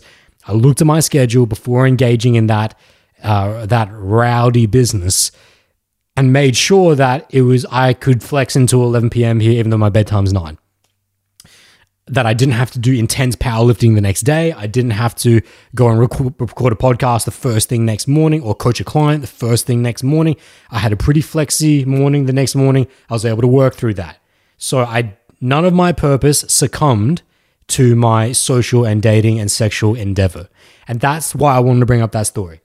All right. Now, just to future play that on, just for those of you that are wondering, because you said the playbook changes when it starts off in online versus a cold interaction. So we have 2 to 3 nights in a row where we'll message each night in a row. It's primarily just been sexual based. But on the third night, roughly, it's going to depend based on the girl and how much she's trying to invest and how much you're investing. Well, really, your investment should be pretty low. You're just really gauging, is she matching that? Or is she trying to overinvest? If she's trying to overinvest, I'll cut it off sooner. But if she's matching my level of investment, 2-3 nights is a pretty good ballpark to then say, all right, let's shoot for the logistical date. We've got enough time to know each other now that we actually want to meet up. So what time is weekend? Does this weekend suit you to meet up? Okay. Once I get confirmation on those logistics, it's going to be radio silence for the most part, not entirely, but maybe once on the way depends how far out we had to book that day 2 or the first meeting, so to speak. If it's only a couple days away, I'll probably just radio silence until then and just confirm that morning or the night before. Sometimes I won't even confirm. Sometimes, depending on the girl, it depends on what she's like. Most part, though, general rule, I'm not even going to confirm. I just assume that she's going to stay true to her word and we'll meet up when we meet up. Some girls themselves will try to confirm. Most girls will, actually. They'll attempt to confirm. They'll say, hey, we're still on for 9, still on for 10 on Saturday. And you can respond to that, but I'm not going to get into any chop. Not going to get any back and back. What I've just described there is the difference between a cold interaction, in which that once you set up logistics, when you get onto the text, it's purely logistics and then you stay radio silence until then. In an online interaction that was born online, there has to be a bit of a relationship inception where you can go through some qualification and investment. And if you're going to have some sexual rowdiness, then even better. Yeah, even better. But don't overdo it. Don't make it 5 nights in a row, 7 nights in a row. Just, a couple times and then shoot for the logistics. Once you know that actually I really do want to see this person in real life, shoot for the logistics, then radio silence. That's really the only difference. And what I'm really describing there in principle is that you're attempting to make up for what was not had in a cold interaction. The qualification and investment that was had in a initial cold interaction is missing from an online. So you have to incept that through Snapchat and Instagram. Best ways to do that, or WhatsApp as well, is through voice and video messages. Straight into the video messages, straight into the voice messages. Get her returning the same. Principles. Okay? Shit, we're going to some depth today. It's not even really what we were supposed to be going into. Oh, but yeah, the real point of it, the real summary point was just the flex on how to balance your sex and dating life with your purpose. That's all I'm talking about.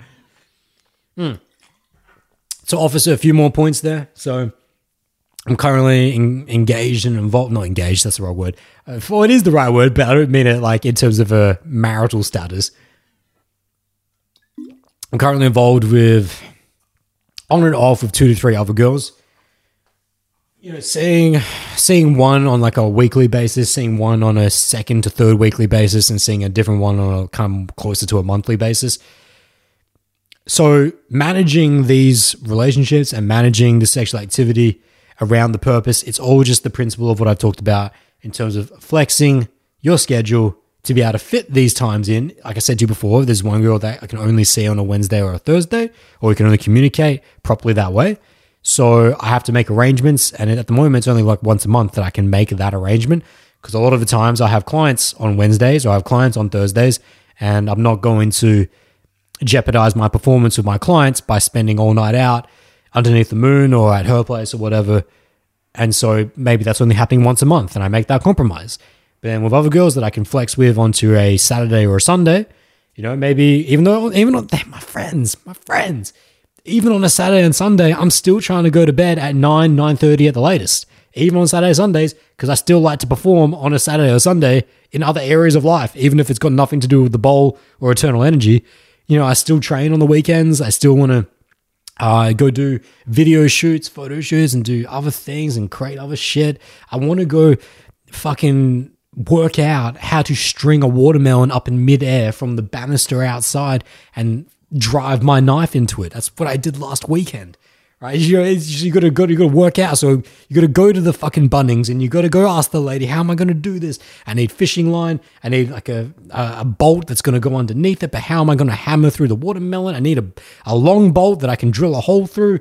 And it's a lot of moving pieces here. So that's what I want to spend my afternoon fucking working out.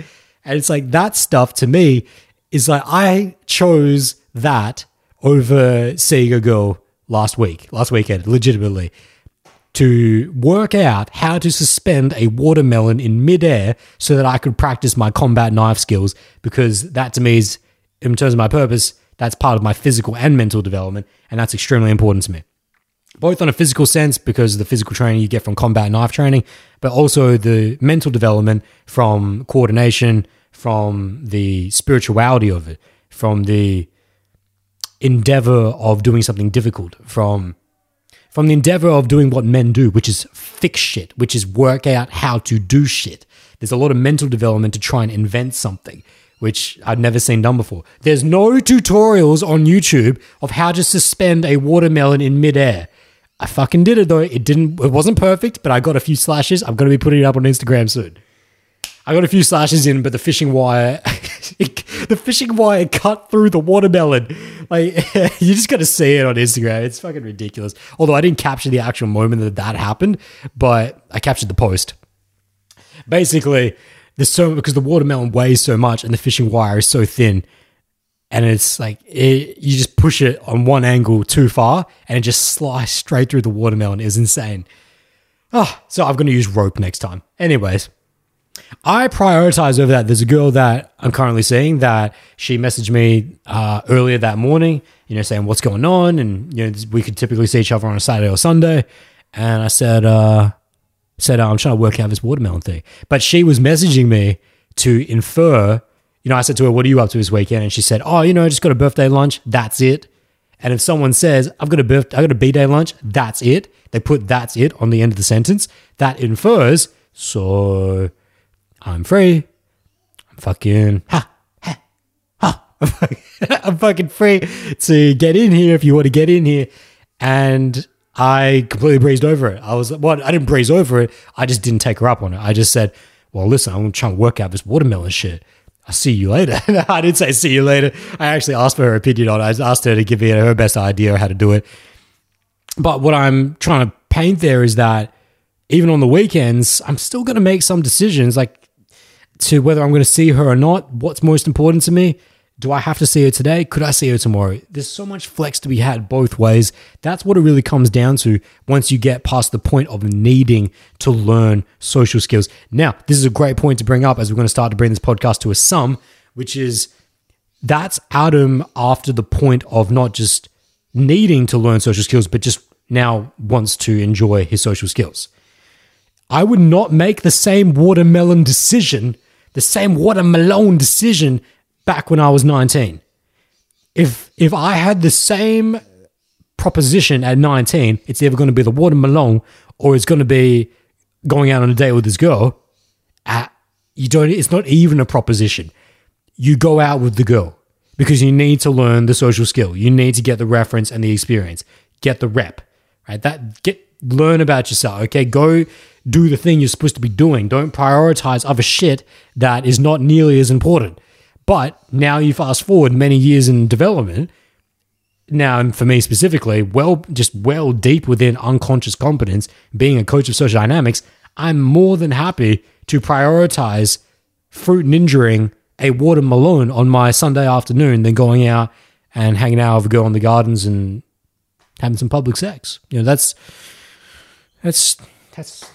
okay. We can do that at a different time. The watermelon, my friends. I'm just painting the mindset shift, because when you're in a state of abundance, not only a state of abundance of sexual abundance in terms of your options, but you're in a state of an abundance of skill.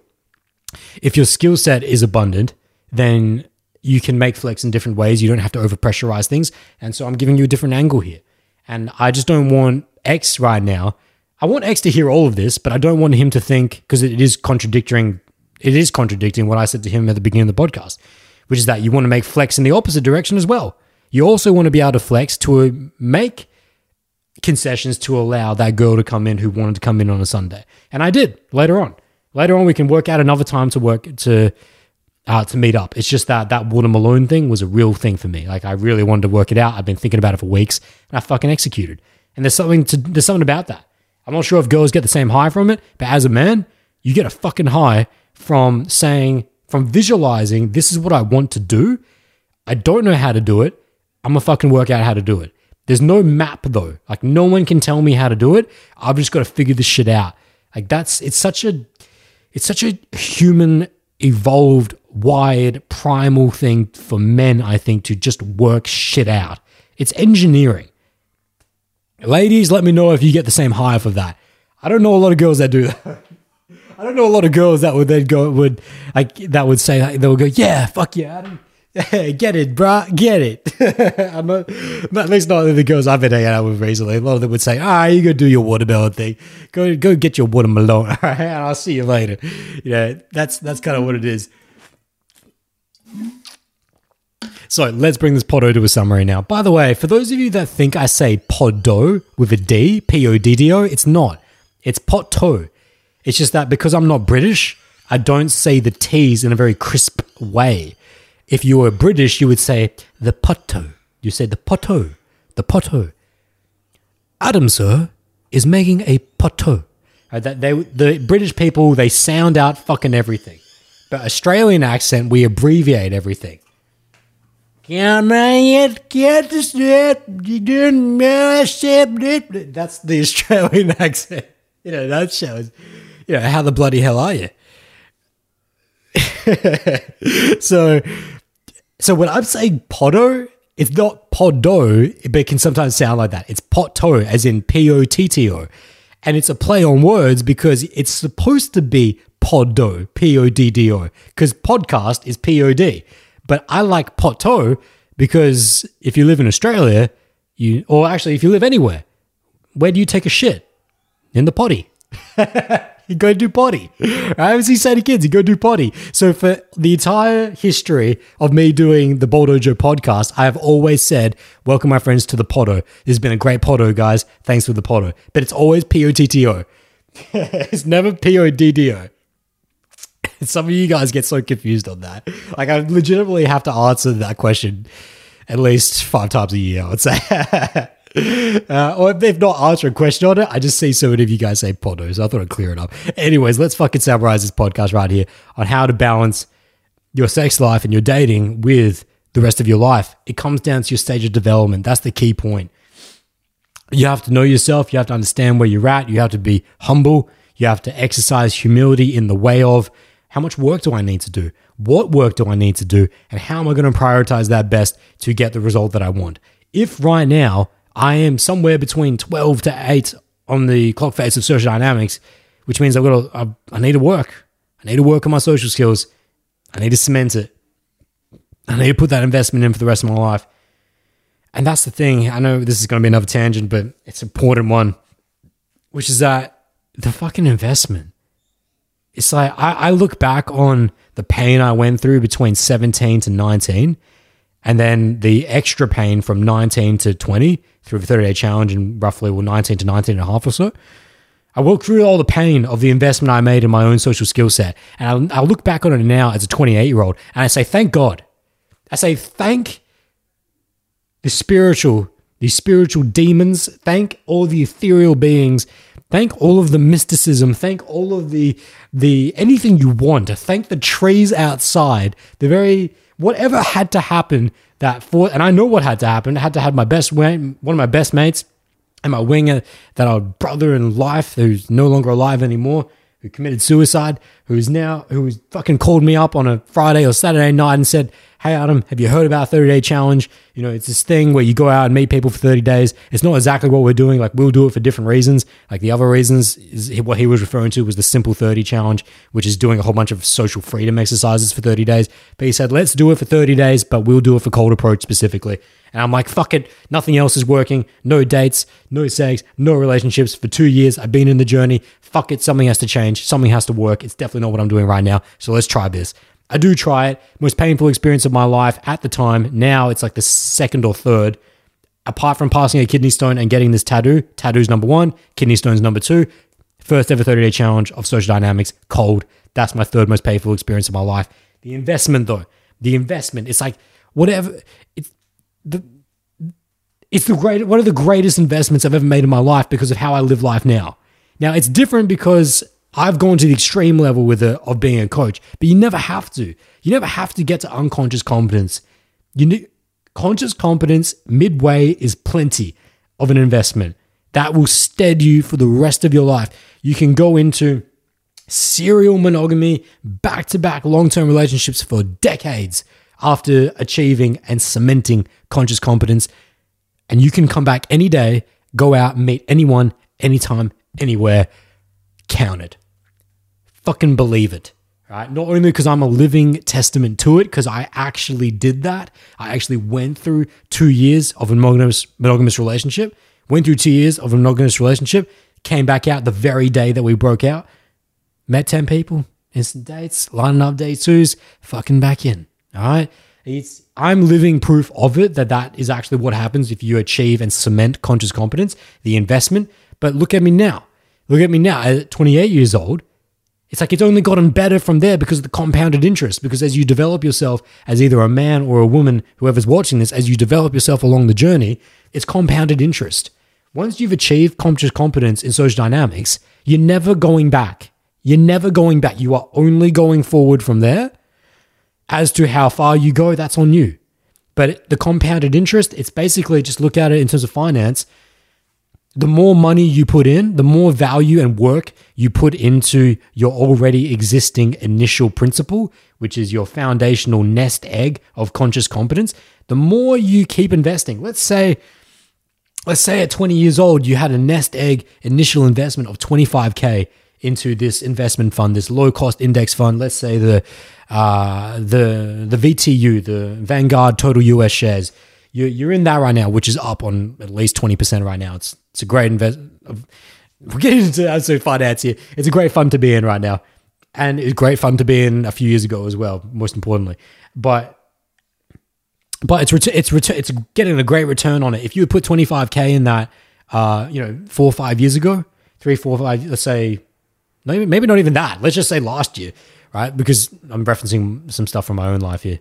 Okay, I don't want to fuck with the analogy because I'll bring you in my own life here. Okay, so let's just say you have an initial investment of 25K into this fund, but you never put in any more after that.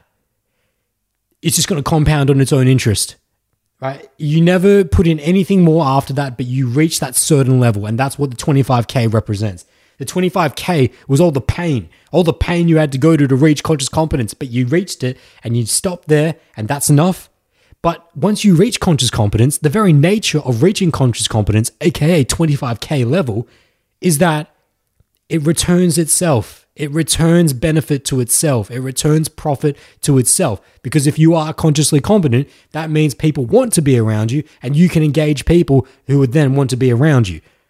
So It's amazing if you can keep adding money to that initial nest egg of conscious competence, and you, Jesus, a leaf just broke off one of the plants over here, just on its own. If you can keep adding, just dollar cost averaging into your initial nest egg, in terms of your social skills over and over, just maybe, even if you are in monogamous relationships, just pushing yourself to go do social freedom exercises, even if there's no sexual intent, just going out to different networking events and learning to create different relationships, improving your relationships with your family, with your friends, with all these different things, creating different networks at the back. This is what I'm talking about. That's just going to push you up even higher, and your compounding of interest is going to be even more intense. But it's not something you ever needed to do. All you ever needed to do was reach the initial egg. Just reach that egg level, that nest egg that would see you reach a level of no point of return, essentially. No point of regression, really, in which that you're going to be good past that point. You're always going to be good past that point. Listen, you put $25 in of your initial egg and the market goes down by almost anything.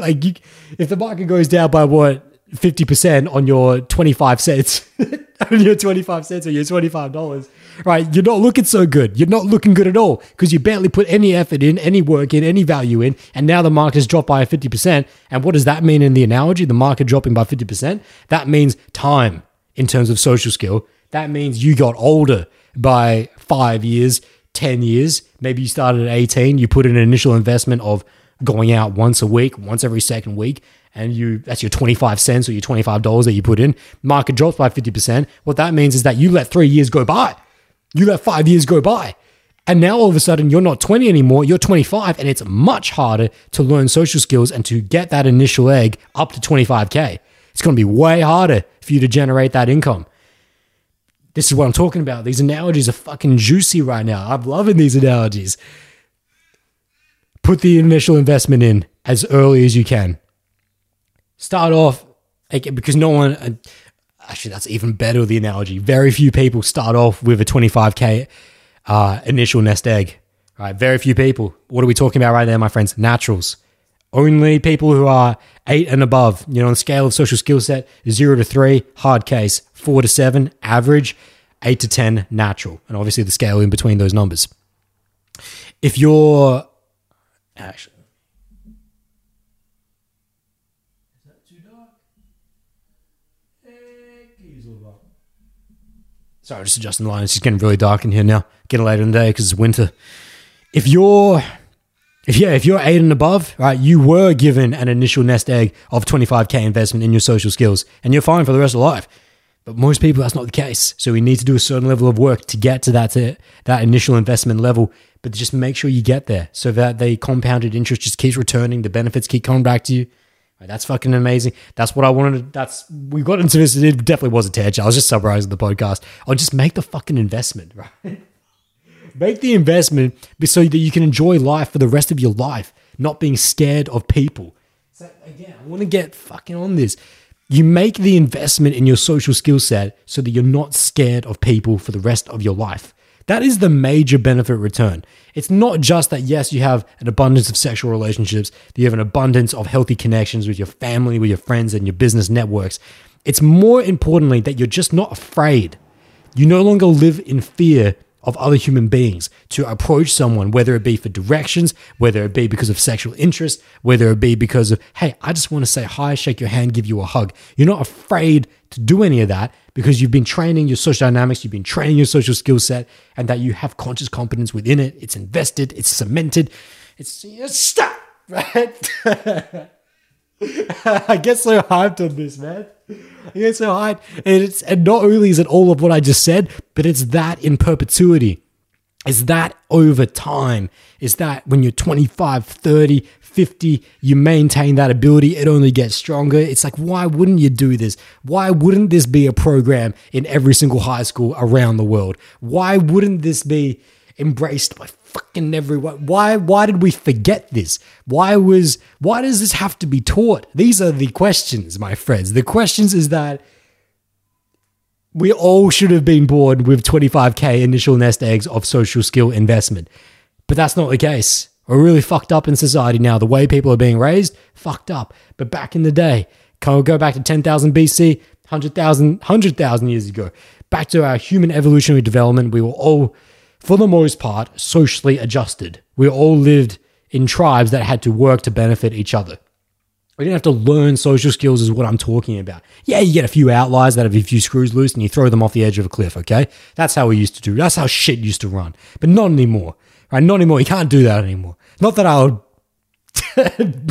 would be a proponent of that, but we're not doing that shit anymore, okay? The Spartans were hectic, okay? They were hectic. And I love the Spartans for a lot of things, but that was something very hectic, chucking off the weak babies off the side of a cliff. Some hectic shit. And but hey, listen, it made them who they were, so I'm not arguing. I'm not purporting, not proponent, but I'm not arguing either. They dominated for many reasons. Nowadays, though, the fact that you're in a position where we have to learn this, don't cry about it. Don't fucking cry about it. Just do the work, because the work works.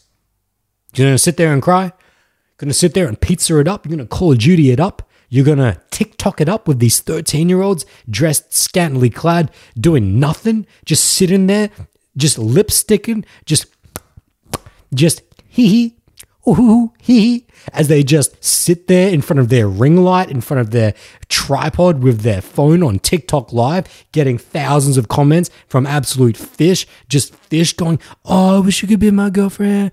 Oh, could you follow me? You can be that person, but that's a sad, lonely life. That's an uninvested life. That is a life that is always going to be in the red. That is a life, if you're one of those people that is not taking command, you're always going to be in the red, playing from the low. It's like, I want you guys to thrive. I want you to be successful in every area of the temple: purpose, physical, mental, and social development. Also in your inner gardens as well, knowing your true nature of reality.